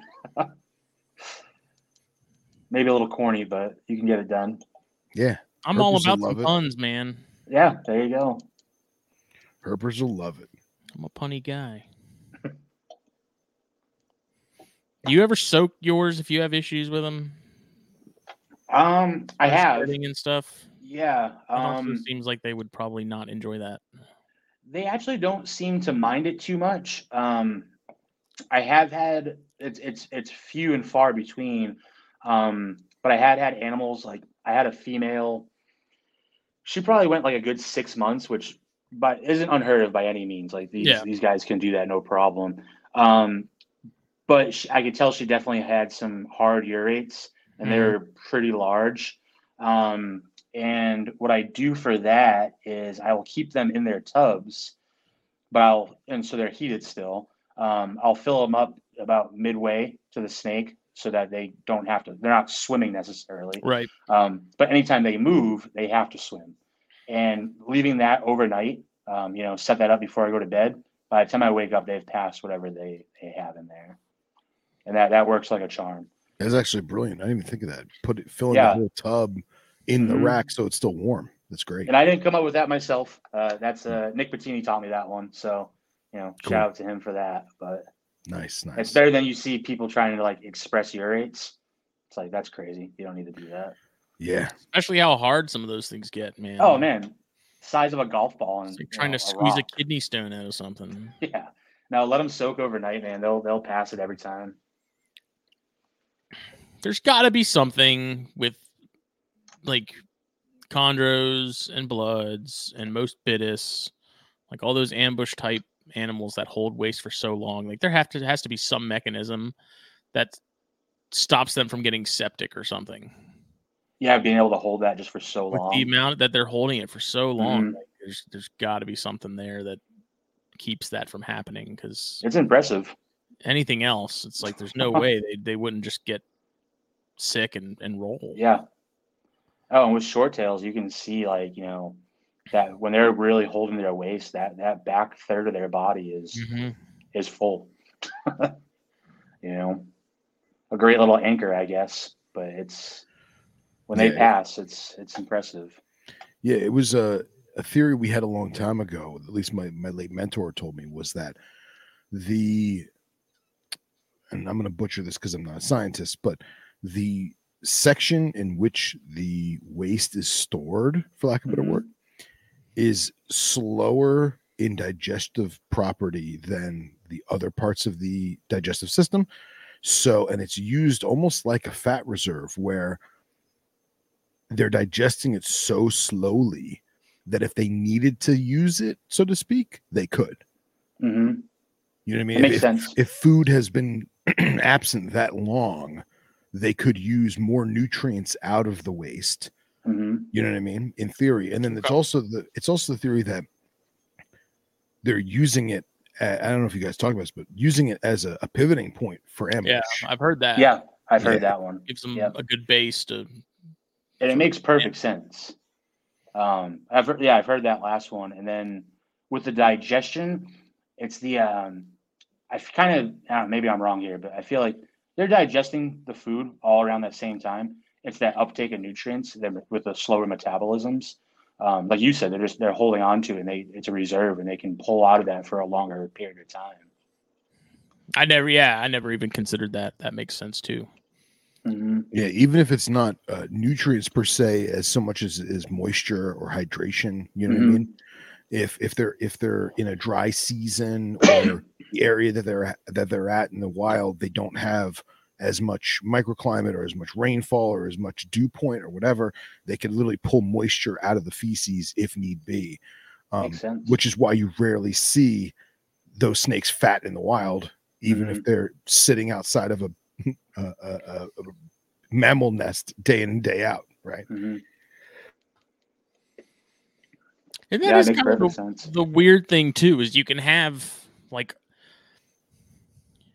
a healthy gaboon in captivity versus a healthy gaboon in the wild. Like you can still look at those and be like, there's a pretty obvious difference in terms of like the overall body tone and stuff, to where you're like, that one in captivity, even if it's barely being fed, is still chunkier. Yeah, well, I think even though it's an already chunky species, but like you can. Yeah, but it also comes down to internal and external parasites, right? As well as the fact that when we see photos of these animals, we see videos of these animals in the wild, they're on alert, they're stressed, they're angry, they're defensive. So they're huffing and puffing and inflating their body and making themselves look bigger and badder than they really are. While as the one that we have at home, it's just chilling, sitting there, right? Yeah. So I feel like there are times when you see a quote unquote healthy animal in the wild and it's not, it's just pissed off. You know what I mean? Yeah. I was on the what is it? Snake Bite Assist. It's like an African group. And I was cruising that last night a little bit on Facebook. And there was someone posted a picture of a small gaboon. They're like, this is in Africa. They're like, this is in my yard. What is it? It's like, how wild would that be, dude? Like you walk outside to like go get firewood or something, and it's like you look down and it's like, oh, it's like seeing a copperhead here. It's it's just crazy. Yeah, man. It was like a perfectly gorgeous, healthy, like looked like someone would have just taken it and spread it on the ground to take pictures of it, like they had just produced it, a year ago. It's just a little gaboon just chilling. I'm like, that's so freaking cool. Yeah, man. Yeah. Oh yeah. It was like that lady in where was it? I want to say might have been Free State or Johannesburg or something. Anyway, there's like a golf tournament, and like after the golf tournament or during the golf tournament, they have like a leisure area with all these like big picnic tables. Everyone's dressed in their Sunday best, and there's the buffet and wine and mimosas and the whole Sunday brunch thing. And this woman, maybe in her 50s, is sitting in one of those plastic lawn chairs, and she puts her foot down, and you hear the of the puff underneath her, and somebody sees it and they start to record, and she's like, what do I do? And she's panicking, and they're like, look, just don't move. We called the snake catcher. He's coming on his way. And like whoever's filming this, excuse me, they get down their hands and knees to like film under the table, and you see like her ankles, like she's in high heels, like you see her ankles like start to get like fidgety, and they're like, stop moving, and the snake is just like slithering around her ankles, just like, how did I get here? What are all these golf clubs, like, what's going on? Dude, the luckiest lady of all time. Nothing happens. It eventually just moseys on its own way, and she stands up and runs away, and I can't fathom that. Jesus. Yeah, I found the post right here. So this gaboon viper was spotted in my yard. Copper bait, Chingola copper bait. I don't know. Copper belt. I can't. That's wherever it is. But okay. Today I moved into the ravine, half a kilometer away. It must have been the politest of all snakes. I just nudged it with a long hook. Like, you just look down, and it's just a little gaboon just chilling. Can't even imagine. Man, and I'm looking. Oh yeah, look at that thing. It's gorgeous. Mm-hmm. Perfectly healthy. Yeah. It's just wild. Yeah, it is wild. That's something we said years ago, like gaboons are just African copperheads. Yep. Pretty much. Yep. Pretty much. If you're in African stuff, it's a cool group. Yeah. Very Seems cool. to a lot of identification posts and stuff. Like, someone just happened to come across an Aurora house snake, which I thought was hilarious, because like, how much do those go for here? Oh yeah. How few people are actually breeding them successfully. These people are like, what's this in my yard? But it's pretty neat. Nice. They just posted, I think last night, there was like a senior in high school somewhere over there that just died from a black mamba bite. It's pretty sad. But, what's the name of that group? Snake Bite Assist. Okay. I'm looking at everything on my phone, so it's like super hard to read. It's public, so Gotcha. None of it's really occurring. None of it's here in the States, but it's just cool to see what other people are sort of dealing with. But something neat. Super cool, man. Super cool.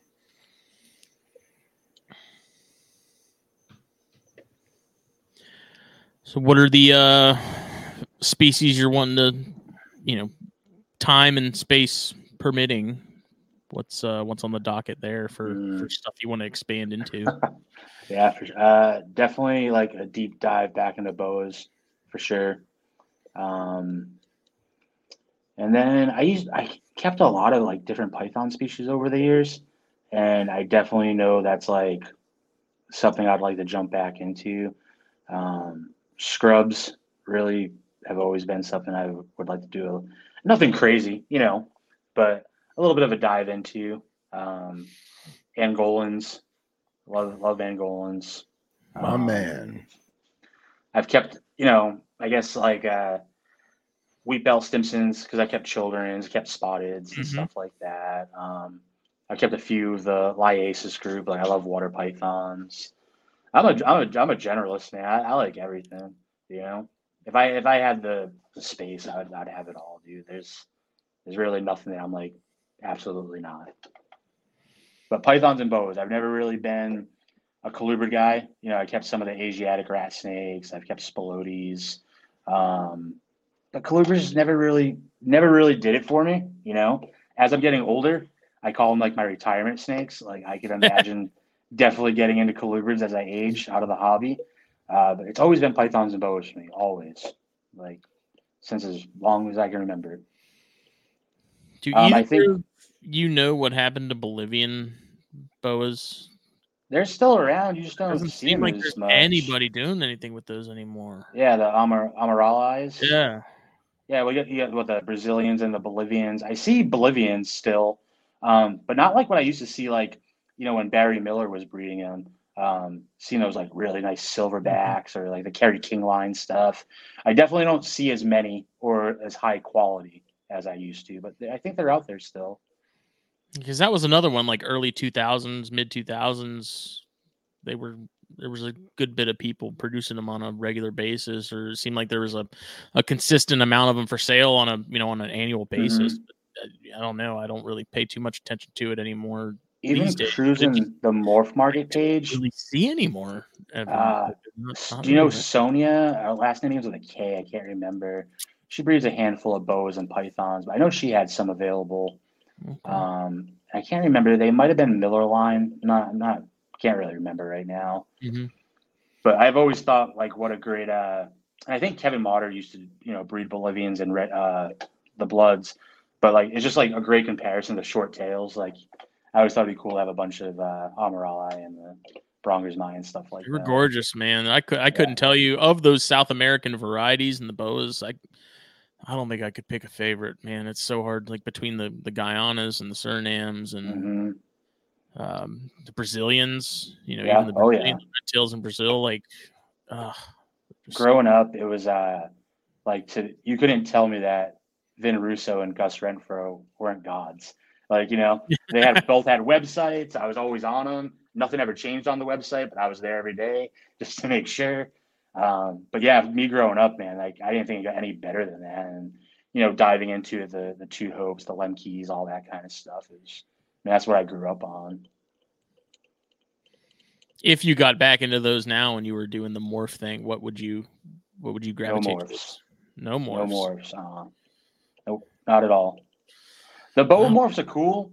I see that IMG stuff, and it's cool, but the boa world is such a mess because most of those, when you get into the morphs, none of that stuff's pure. And if you care about it, you care about it. If you don't, you don't. It's whatever. I'm not passing judgment. But for me, no interest. Like I keep them as pure as I can. I don't want to dive into that. It's such a mess, especially when you really start digging into it. Mess. And hey, God bless anyone that does it. Not hating on them, just not for me. Yeah, at that point, you're breeding for the morph and not the species at all. Yeah, and that doesn't interest me. It'd be all locality based if I were to jump back into it. But yeah, you are right. The IMG stuff is insane, man. It is cool. I don't think I've seen a boa that was involved with the IMG gene in some form or fashion that I did not do a double take at. Oh man. And then Vin Russo's doing like the blood IMG stuff, and that stuff is insane. I definitely like looking at it. That's for sure. Yeah, it's the same for ball pythons for me. It's like I have no idea what any of that is, but I mean it looks nice. It looks cool. Yeah, cool to look at. I like the pattern, What about you guys? Anything that you would want to kind of jump back into that you don't keep currently? The Terra Humaras again would be nice, but I think those are even harder to find now than they were when I had them, and they were pretty hard to find at that point too. So I don't know. If I could get my hands, like if I somehow managed to get my hands on some of the Calkers, I'd probably be all right with one or two of those. Good pick. I don't think Phil. We never really talked about whether or not you were like a boa guy in that regard. I'm an Epicrates or Epicrates kind of guy, and I actually have a Brazilian tattooed on my leg that never got colored in, and You're missing the best part. I know, right? It's crazy, and to be honest, I've slipped out of boas, man. Like I really, I love the way they look. I appreciate them, but I just don't think they're for me. I'm definitely not I've learned I'm not the tropical guy. I'm the desert guy, right? Or arid guy, or steppe land, grassland, whatever you want to call it. But I've actually thought about redoing this tattoo into some kind of, old world viper or something. I don't know. There you go. It's got a lot of potential there to cover. How the hell would they do that? If you look at the tattoo, I could totally make it into like a Russell's or something. But regardless, I realized that there are a few python. Like, I really want to get Angolans. I do. I've been tempted to, thanks to Casey and seeing his at the Daytona and stuff. I was like, okay, those. Yeah, and that thing is, I'm just pretty cool. As soon as Casey produces his own, I'm gonna probably be his first customer. But I was entertaining the idea of Simus just because of the size and the desertness of it, However, I do have those Miami ones by me, and I think it'd be kind of awesome to have a Miami red tail. Oh yeah. So I don't know, but those Miami red tails, they're rumored to only get like 4 foot. So I've entertained that idea. I've heard that, and they got the I can't remember the name of the park. I feel like it's Miami. I kind of forget now, but Deering Estate. That was like a line I remember from back. Yeah. Oh, beautiful animals too. Yeah. And as far as I know, and like I have friends that like a friend of a friend who's a security guard there and shit. So like finding it shouldn't be too difficult. But as far as I know, no one ever finds them longer than like 3 foot ever. Gotcha. And no one knows that's just because they get eaten by birds or they get hit by cars or whatever. But I've heard mixed things about them too, because I remember like growing up, it was at least from what I remember, this is going back a long time, but it was always kind of rumored that they were true Colombians. And I know as the years passed on, the looks have changed, and I've heard like speculation that maybe they've been hybridized with like, boa constrictor instead of imperator, which I have no idea, right? From what I've gathered is they're arguably the most, how do I phrase this? The most Guyana-looking Colombians you've ever seen, if that makes sense. No, it makes sense. Yeah, but they're totally Colombians that just got inbred to hell on this little patch of land, and because it's so, dare I say, protected, they are not considered invasive because they're only on this spot. And let's be real, if they ever venture out of the spot, it's just urban Miami. So like they're just not going to survive. Where are they going to go? Yeah, exactly. So they live in this one little spot, but you can't herp there. It's like armed guards all night and shit. So, but I have my ways. That would be super cool. That'd be one on my list. So I think that's probably the only boa that I would really entertain right now, and I definitely want to get into Angolans. But that to be on that, I feel like they're still on that boa scale, that boa style, despite not being boas. You guys are talking about Casey Cannon, right? Having them. Yeah. Are you guys familiar with? I think his name's Kelly Haller. Old school guy. Does like Angolans, children's pythons. Used to do anacondas. Did bloods for a little bit. Okay. But if you go on Fauna and check him out, he arguably has some of the nicest Angolans I've ever seen, and like very fair prices. But nice. Old school guy. No social media, nothing like that, but produces very high quality animals. Yeah.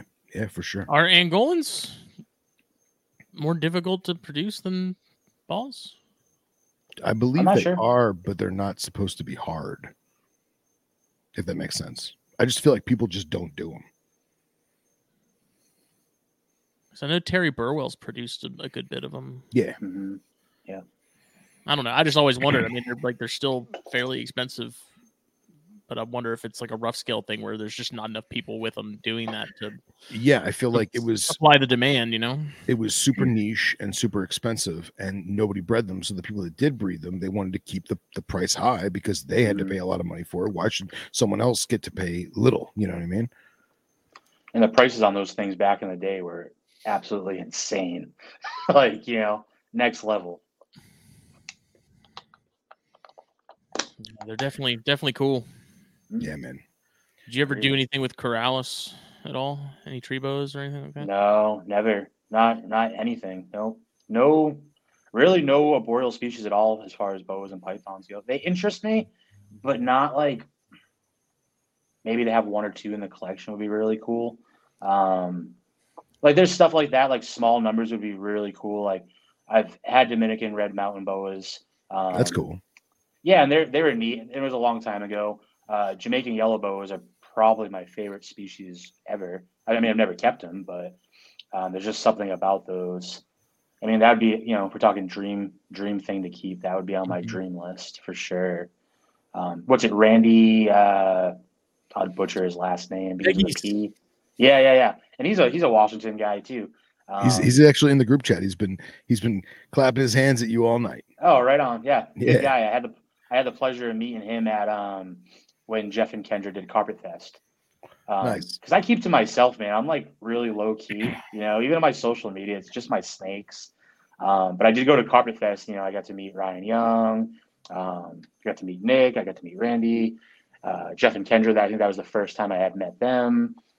And it was, great experience. It was really cool.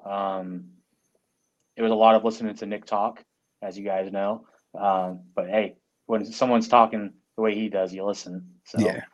It was a really cool experience to meet all those people and just to see the people that are out here. And we have some heavy hitters, man. Casey Lazick. We have a lot of guys out here in Washington doing big stuff, man, or have done big stuff. Yeah. East Coast, West Coast, baby. The more I see pictures of Idaho and stuff, the more I want to get out there as like a herping spot, because it seems like it's deceptively diverse depending on where you're I haven't made it out there yet, but it's on my list. I kind of stick to my side of the mountains. Like I don't get out to Eastern Washington much, like to see the desert and stuff. But herping on our side is like, it's pretty dismal. You got to go over the mountains to see the good stuff. Just the landscape looks nice. That's a state that doesn't strike me as one that comes to mind for a lot of people when they think of herping and stuff like that. Oh yeah, Agreed. I think people think of the Idaho potatoes and that it's just kind of vast barren fields and it's beautiful pictures country, and stuff man. I've seen. Yeah, it seems really nice. Mm-hmm. Yeah, next level. And it's not incredibly far. Like from where I am, I mean, it's 4 hours. It's not far. I mean, I guess 4 hours is far, but when you live in a big state, it doesn't seem that far. Yeah, like exactly. Growing up in Massachusetts, a 45-minute drive is like I thought I was going on vacation. Like you couldn't get me to leave somewhere for an hour. Yeah.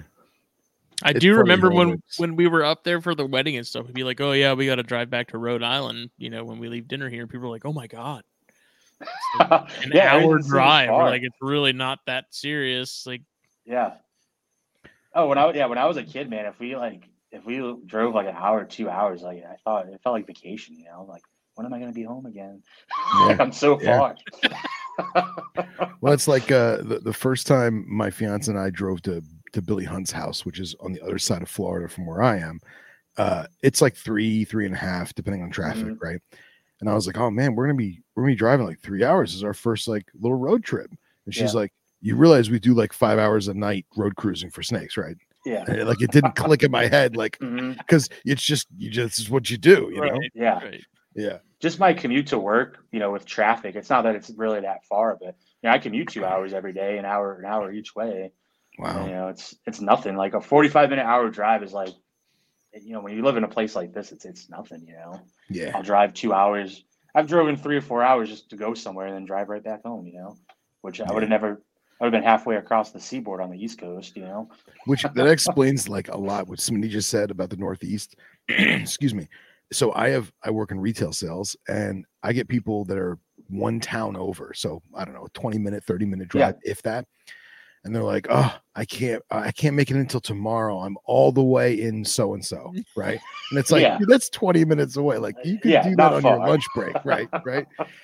Man, but that they're all, New York, New Jersey, Rhode Island, Connecticut transplants. So when you live in those places, it's so tight. It's like, realistically, everything I needed to do was probably There's within a a reason no one 5-mile has a car. radius. You know, Yeah. I didn't have to go anywhere to do anything. That's the thing here, because where I live, we have a lot of the rivers and sounds and stuff. We got a lot of bridges, and so we always make the joke, like, if people have to cross a bridge, they don't want to go. Yeah. So, well, I do think it's interesting because if you're an East Coaster, a true East Coaster, you tend to gravitate towards 95, right? I-95 goes from Maine down to Key West, right? Yep. Or actually technically Miami, but who's counting? So when you get into the Carolinas, though, it kind of gets inland a little bit, and I'm looking at my first trip to Myrtle Beach from Florida. It was like 10 hours, but 4 hours was just to get off of 95 in South Carolina and go to Myrtle Beach, which I thought was crazy. It gets like that in Virginia too. I lived down in like 45 minutes south of Richmond, and that's like 3 hours from the coast. It starts getting inland up there. Yeah, for sure. Oh, yeah, I've always, like, even now, my house right now, like, if there wasn't hills, I can see the Puget Sound. I'm, a 10-minute walk from the water. If I look out my back porch, I can see the mountains. I'm 35, 40 minutes from the mountains. It's kind of the best of both worlds, 3 hours from the desert. It's, pretty cool place. Yeah, that's awesome, man. It's neat. It's so bizarre that you're that close to those three different sort of biomes. It's odd. Yeah, I mean, the water's, it can't be more than 1.5 miles from my front door, and then the mountains are, to get into the mountains, you're driving an hour, but you're there in 35, 40 minutes, like, at the bases of at least the Cascade Range, the Olympics across the Sound for me. But then in the desert, go over the passes, and you're a couple, 3 hours from the desert. That's cool, man. That's super cool. Way different than being on the East Coast, man. I never I leave my house, to go to work in the morning, and if the sun's rising, behind the mountains, I've been here 7 years now, and the shit still blows my mind because I never seen that growing up back home. Like, it's insane to me. It's absolutely nuts. Oh yeah. Now he can wake up and walk over and watch orcas take down a boat out of fight and revenge. But it's funny, dude, when you're here, man. Like, you don't even appreciate it. Like, my first few years, it was like, oh my god. But then it's just like, there's the mountains, and like everyone here says, the mountains are out because it's always cloudy and rainy here. Yeah. So when you get those nice days in the winter when it's dry and no clouds and the mountains are snow capped, not much beats it, dude. It's insane to see. Yeah. It's those days that Kurt Cobain smiles upon thee. I don't know if he did a whole lot of smiling. Especially the town he was from. Aberdeen's kind of a dump. Yeah, I've heard everything I've seen and heard about nice it. Place. Sounds like it's pretty depressing. Yeah. The music makes sense all of a sudden, Courtney Love did it. Oh, jeez. Dude, tell me she didn't. I mean, come on. The evidence looks like it's there. Yeah, or she at least facilitated it. She had something to do. She's like, you're not happy. Just you know what I mean? Go up to the greenhouse for a bit. We can fix this. You're not happy. I left you something in the closet over there, just in case you're feeling squirrely. Weird factoid is Kurt Cobain's daughter recently married Tony Hawk's son. I saw that. The other day. I was like, that's odd. Yeah. And then saying that Courtney loves your mother-in-law, like, Jesus. Yeah, there's no hiding that one. So it's a lot of crazy in that one. I liked Hole, man. I thought the music was good. It was great, but I can't help but wonder if Cobain wrote like half of it and was like, I'm sure. I'm not going to use this. You can have it. Yeah, I'm sure. I don't know. Neither here nor there. Neither here nor there. Orca sightings never good, old Randy said. He lives on Whidbey. Whidbey, yeah. I can't tell if that's an L or not. My vision is getting really bad. I can't see it, but yeah, he lives out on Whidbey. So Whidbey's like across from me, basically.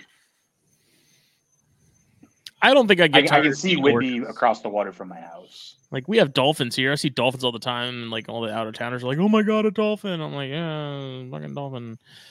If I saw an orca, though, I'd be like, "Look at that thing!" Like, those things are also terrifying to me. So Like, when they're I paid one fascinating, of but those they're trips to scary. go out and see him, and we went. The guy said it's the furthest he ever had to bring a crew out. So we were like, an hour and a half into open water going towards Canada, and The Coast we Guard show spent up. maybe like 2 hours out there with them. I took 3 photos because it's that amazing. You don't even have to pick your phone up, dude. Like that shit lives within your brain. Like I had no need to take a photograph because it's that cool. Watching those things gang up on like a baby seal stuck on an iceberg or something, man, it's depressing and it's terrifying and fascinating all at the same time. Or dude, so like, ours don't do that. Because really? we have residential orcas, so they're salmon eaters. They don't hunt seals here. Wow. Yeah, different. They're orcas, but it's different. The residential pods are salmon different. and boats. Yeah. Crazy.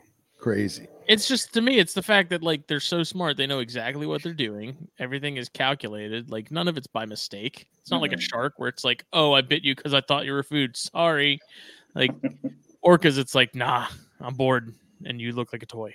Yeah, I came to kill. We're gonna play a game. Yeah, man. It totally kills me when you have like those small fishing boats and the seal jumps on the boat because the boat's so surrounded by orcas. But those orcas like, know that thing is in the boat. Like, yeah, exactly. Oh my god, where to go? It's a no. We'll wait.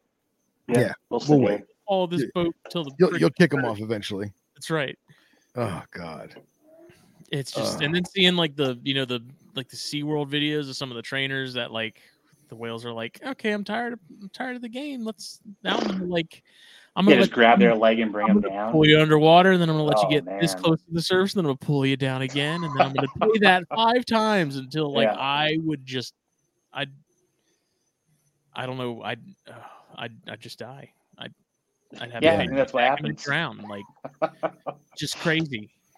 And I don't think it's them just like with that particular incident where it was doing that with that guy. That was the thing where it's like, I'm not going to actually kill you, but I want you to know that I fully can, if I wanted to, take you out, no problem. Oh yeah. It's the level of intelligence and intent that, like sharks are kind of scary in their own right of like, it's all just very mechanical and very emotionless and very like transactional, I guess. With orcas, it's like, nah, it's 100% personal. Like, they're thinkers. yeah. I don't know. Well, I just stumbled across someone on Instagram the other day. I got to find it. I'll send it to you guys. But do you guys know that river otters in the United States have turf wars? I feel like I've seen like stupid Instagram videos of them like fighting over stuff. No, it's not like 2 otters or like 3 otters fighting each other. It's like 10 gangs in New York. It's gangs in New York. Yeah, dude, like 10 otters on the surface, like speedboats going Brian towards Jock's books in real life. Yeah, dude, exactly. Yeah, like meeting up in the middle, like and hitting, and then it's just like blood in the water and like thrashing, and it's crazy, man. They're so cute and fuzzy. Oh, have you ever seen one like close up? Oh yeah. Dude, their teeth are like they're massive. Wild. I mean, we got them all over by me, and we got some decent sized ones. And you see them dead on the highway every once in a while, which is super sad. But you never see them do that. You'll see like 2 of them playing, or like adorable. 2 or like a mom and dad with babies like playing, and it's super cute. Like, oh look, they caught a fish, or whatever. This is a gangs in New York, man. Crazy. Well, you got to keep it cute for the humans, man. Like yeah, for sure. Yeah, as soon as the sun goes down, it's on. Yeah. Yeah, I'll find that video. I'll send it to Smitty so he could share it on the network page, because that's intense. They got video of them fighting.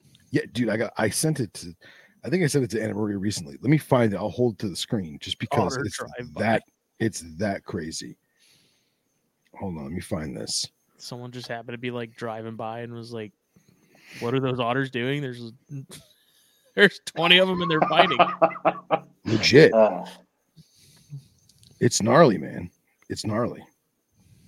I just like to think of them doing like those old school like gang moves with a little song and dance.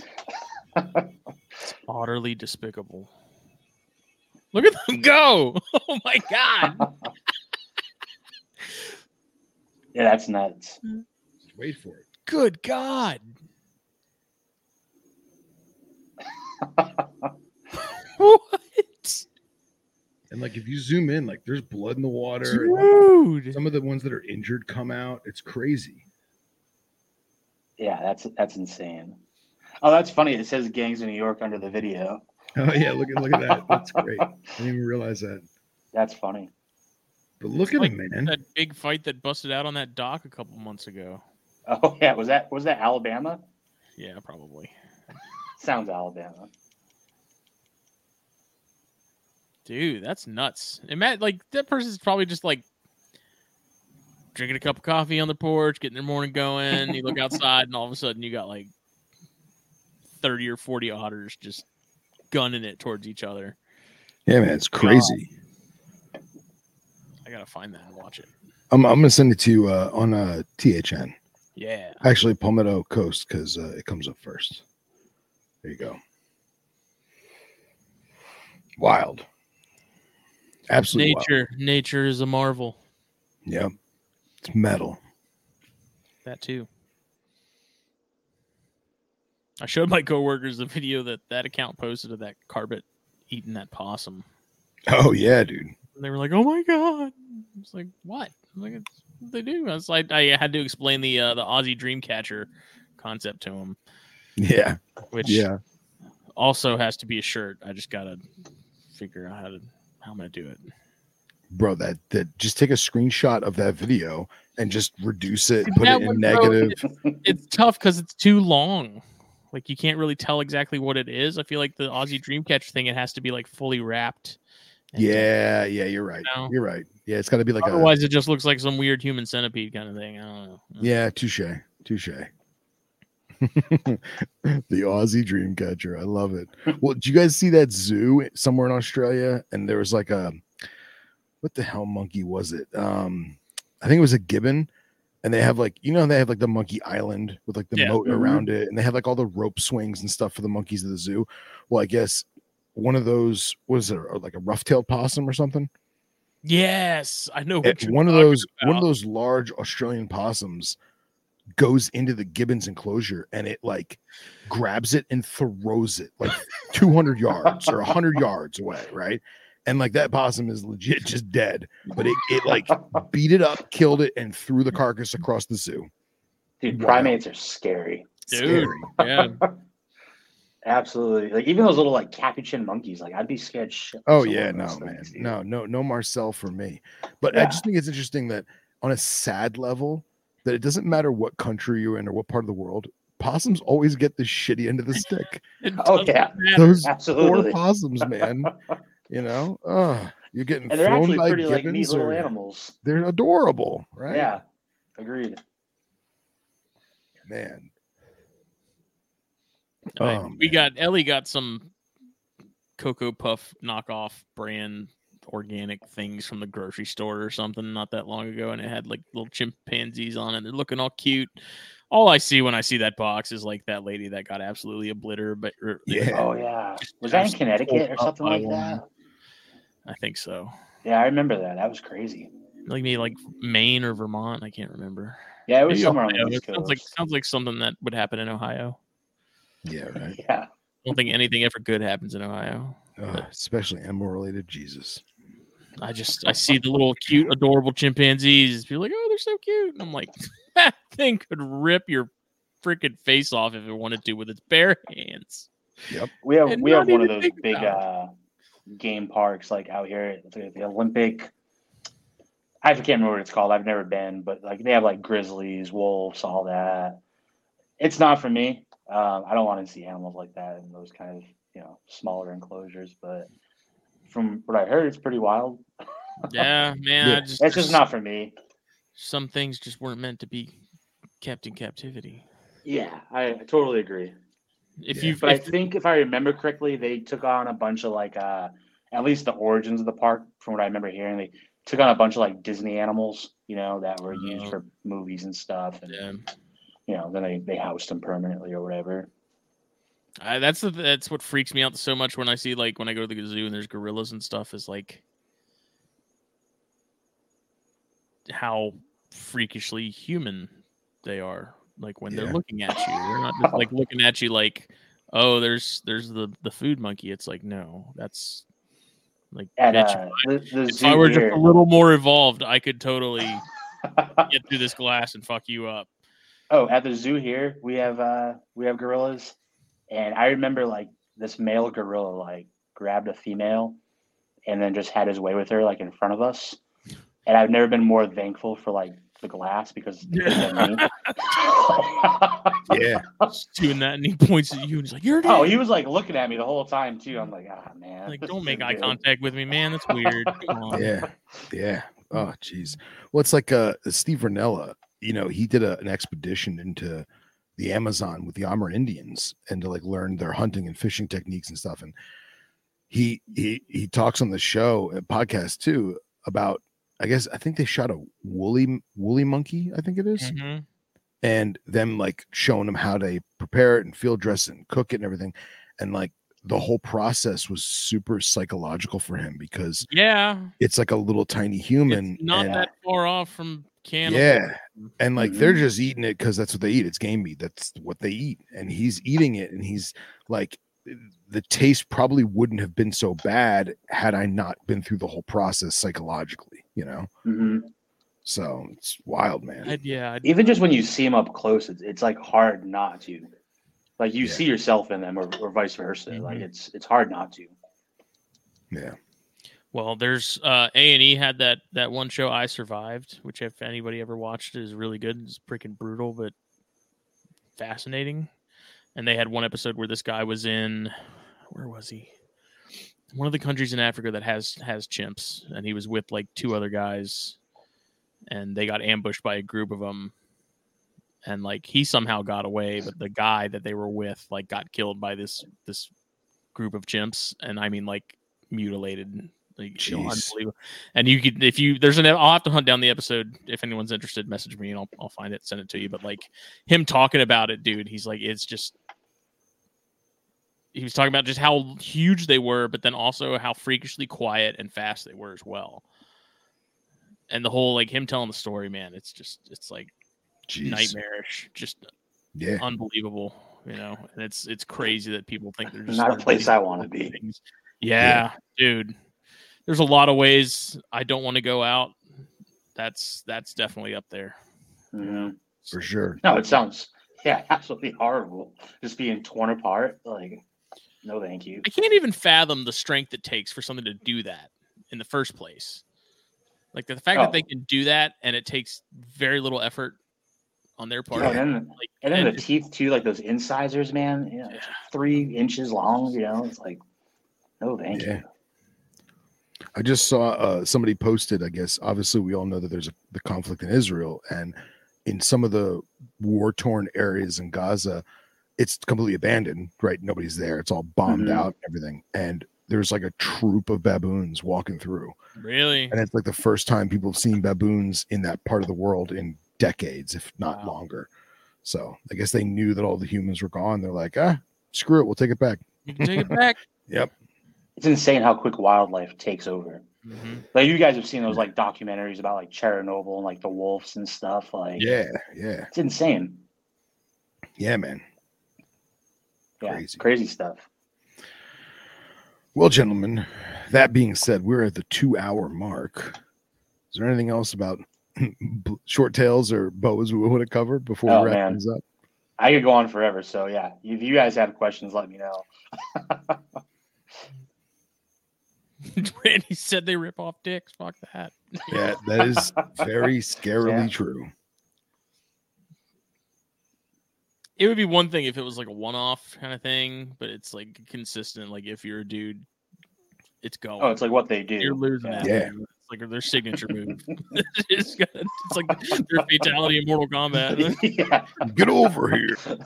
Just grab you by your dick. Oh, God. Just grab the tip and twist it. Yeah. Anyways, this is episode 187. If people want to follow you, Where's the best Sound place? Serpents on Facebook, Instagram. I post on Instagram by default. It goes to my Facebook, but I'm always active on Instagram. If you want to message me or reach out, that's the easiest way to do so. Sound_Serpents. Underscore is important. I'm sure it would come up regardless. Yeah, I think so. The Instagram at least makes it a little easy to where if you don't have that stuff, they're like, we think you mean this. Yeah. Yeah, especially if it's people that are like your friends are following them and stuff. Makes it super good. Pops up pretty easy. Well, this episode is brought to you by blackboxcages.com. Check them out. Facebook, Instagram. Use the code THN at checkout. Save yourself some money. Then hop on over to fullfaceapparel.com. Use the code THN at checkout as well. Get 15% off your order. That is the exclusive promo code just for listeners and viewers like you. Puget Sound Pythons. Give them a follow on Morph Market. Give them a follow on Facebook. Follow them on Instagram. Stay in the loop with what they are doing. They got some projects in the works for this upcoming season that you should definitely be paying attention to. And then Cold-Blooded Caffeine. Use that link down below. Get yourself some coffee. Get that Snakes and Stogies blend. I don't believe it will disappoint. It is damn good. And then get a pour over. They got all kinds of stuff on there. Get our coffee. Get the Project Herpetoculture guys coffee. Get the Carpets and Coffee. All that stuff. Check it out. We will be back Thursday for THP. As far as I know, I still have to upload last week's episode. I was going to over the weekend, and then lice happened and some other things, and it just was like, I'll get to that when I get to it. So it exists. Just got to upload it. And for those listening live, Venom Exchange Radio, Marco Shea, Part 2. Tonight, tomorrow. Ooh. Maybe the day after. I'll see how I feel. Keep your eyes peeled. Turn the notifications on. Eyes peeled, ears open. Eyes peeled, ears open. That's right. Thank you, everybody. Bye.